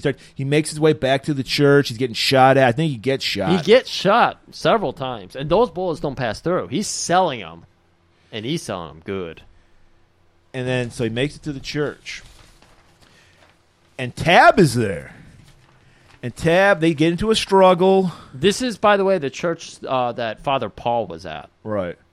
Some fucking innocent bystanders, because it's packed with people. They get shot, because Tab's a horrible shot. He just hits people. Right, and Tab walks in at first, and he's trying to hide his gun, but then he's like, yeah, fuck this.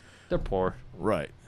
And And then there's a struggle. There just so happens to be a fucking butcher knife laying out there. One kid had a fucking rusted ass, notchy ass fucking butcher knife, and he just stab right in the heart. He's just fucking, it was tough, yeah. Right, and then he's all he's got blood running down his nose. He's all disheveled. Hatcher finally shows up with the cops. They talk to him, and this is where we fuck. This is the twist ending. This is the Twilight Zone ending. Yeah. And he's like, what's going on with you, Thorne? No time. You have to tell him. I've got proof. The ocean is dying. There is no plankton. Soylent Green. It's people. People. Okay, here's the thing. Is this so wrong? Cannibalism when there's starvation and you look at it this way. The people who are dying are willingly dying. Yeah. We have millions of people to feed.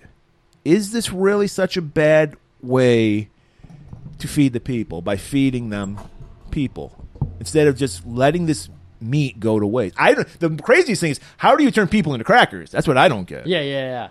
That's what I want to know. But, I want how it's made people into. And then I think where Thorne goes, and I think he's right, because like you said, we're just getting more depraved in the society. He's like, it's going to turn into farming people eventually. Now, right. That would have an issue with. I agree with that.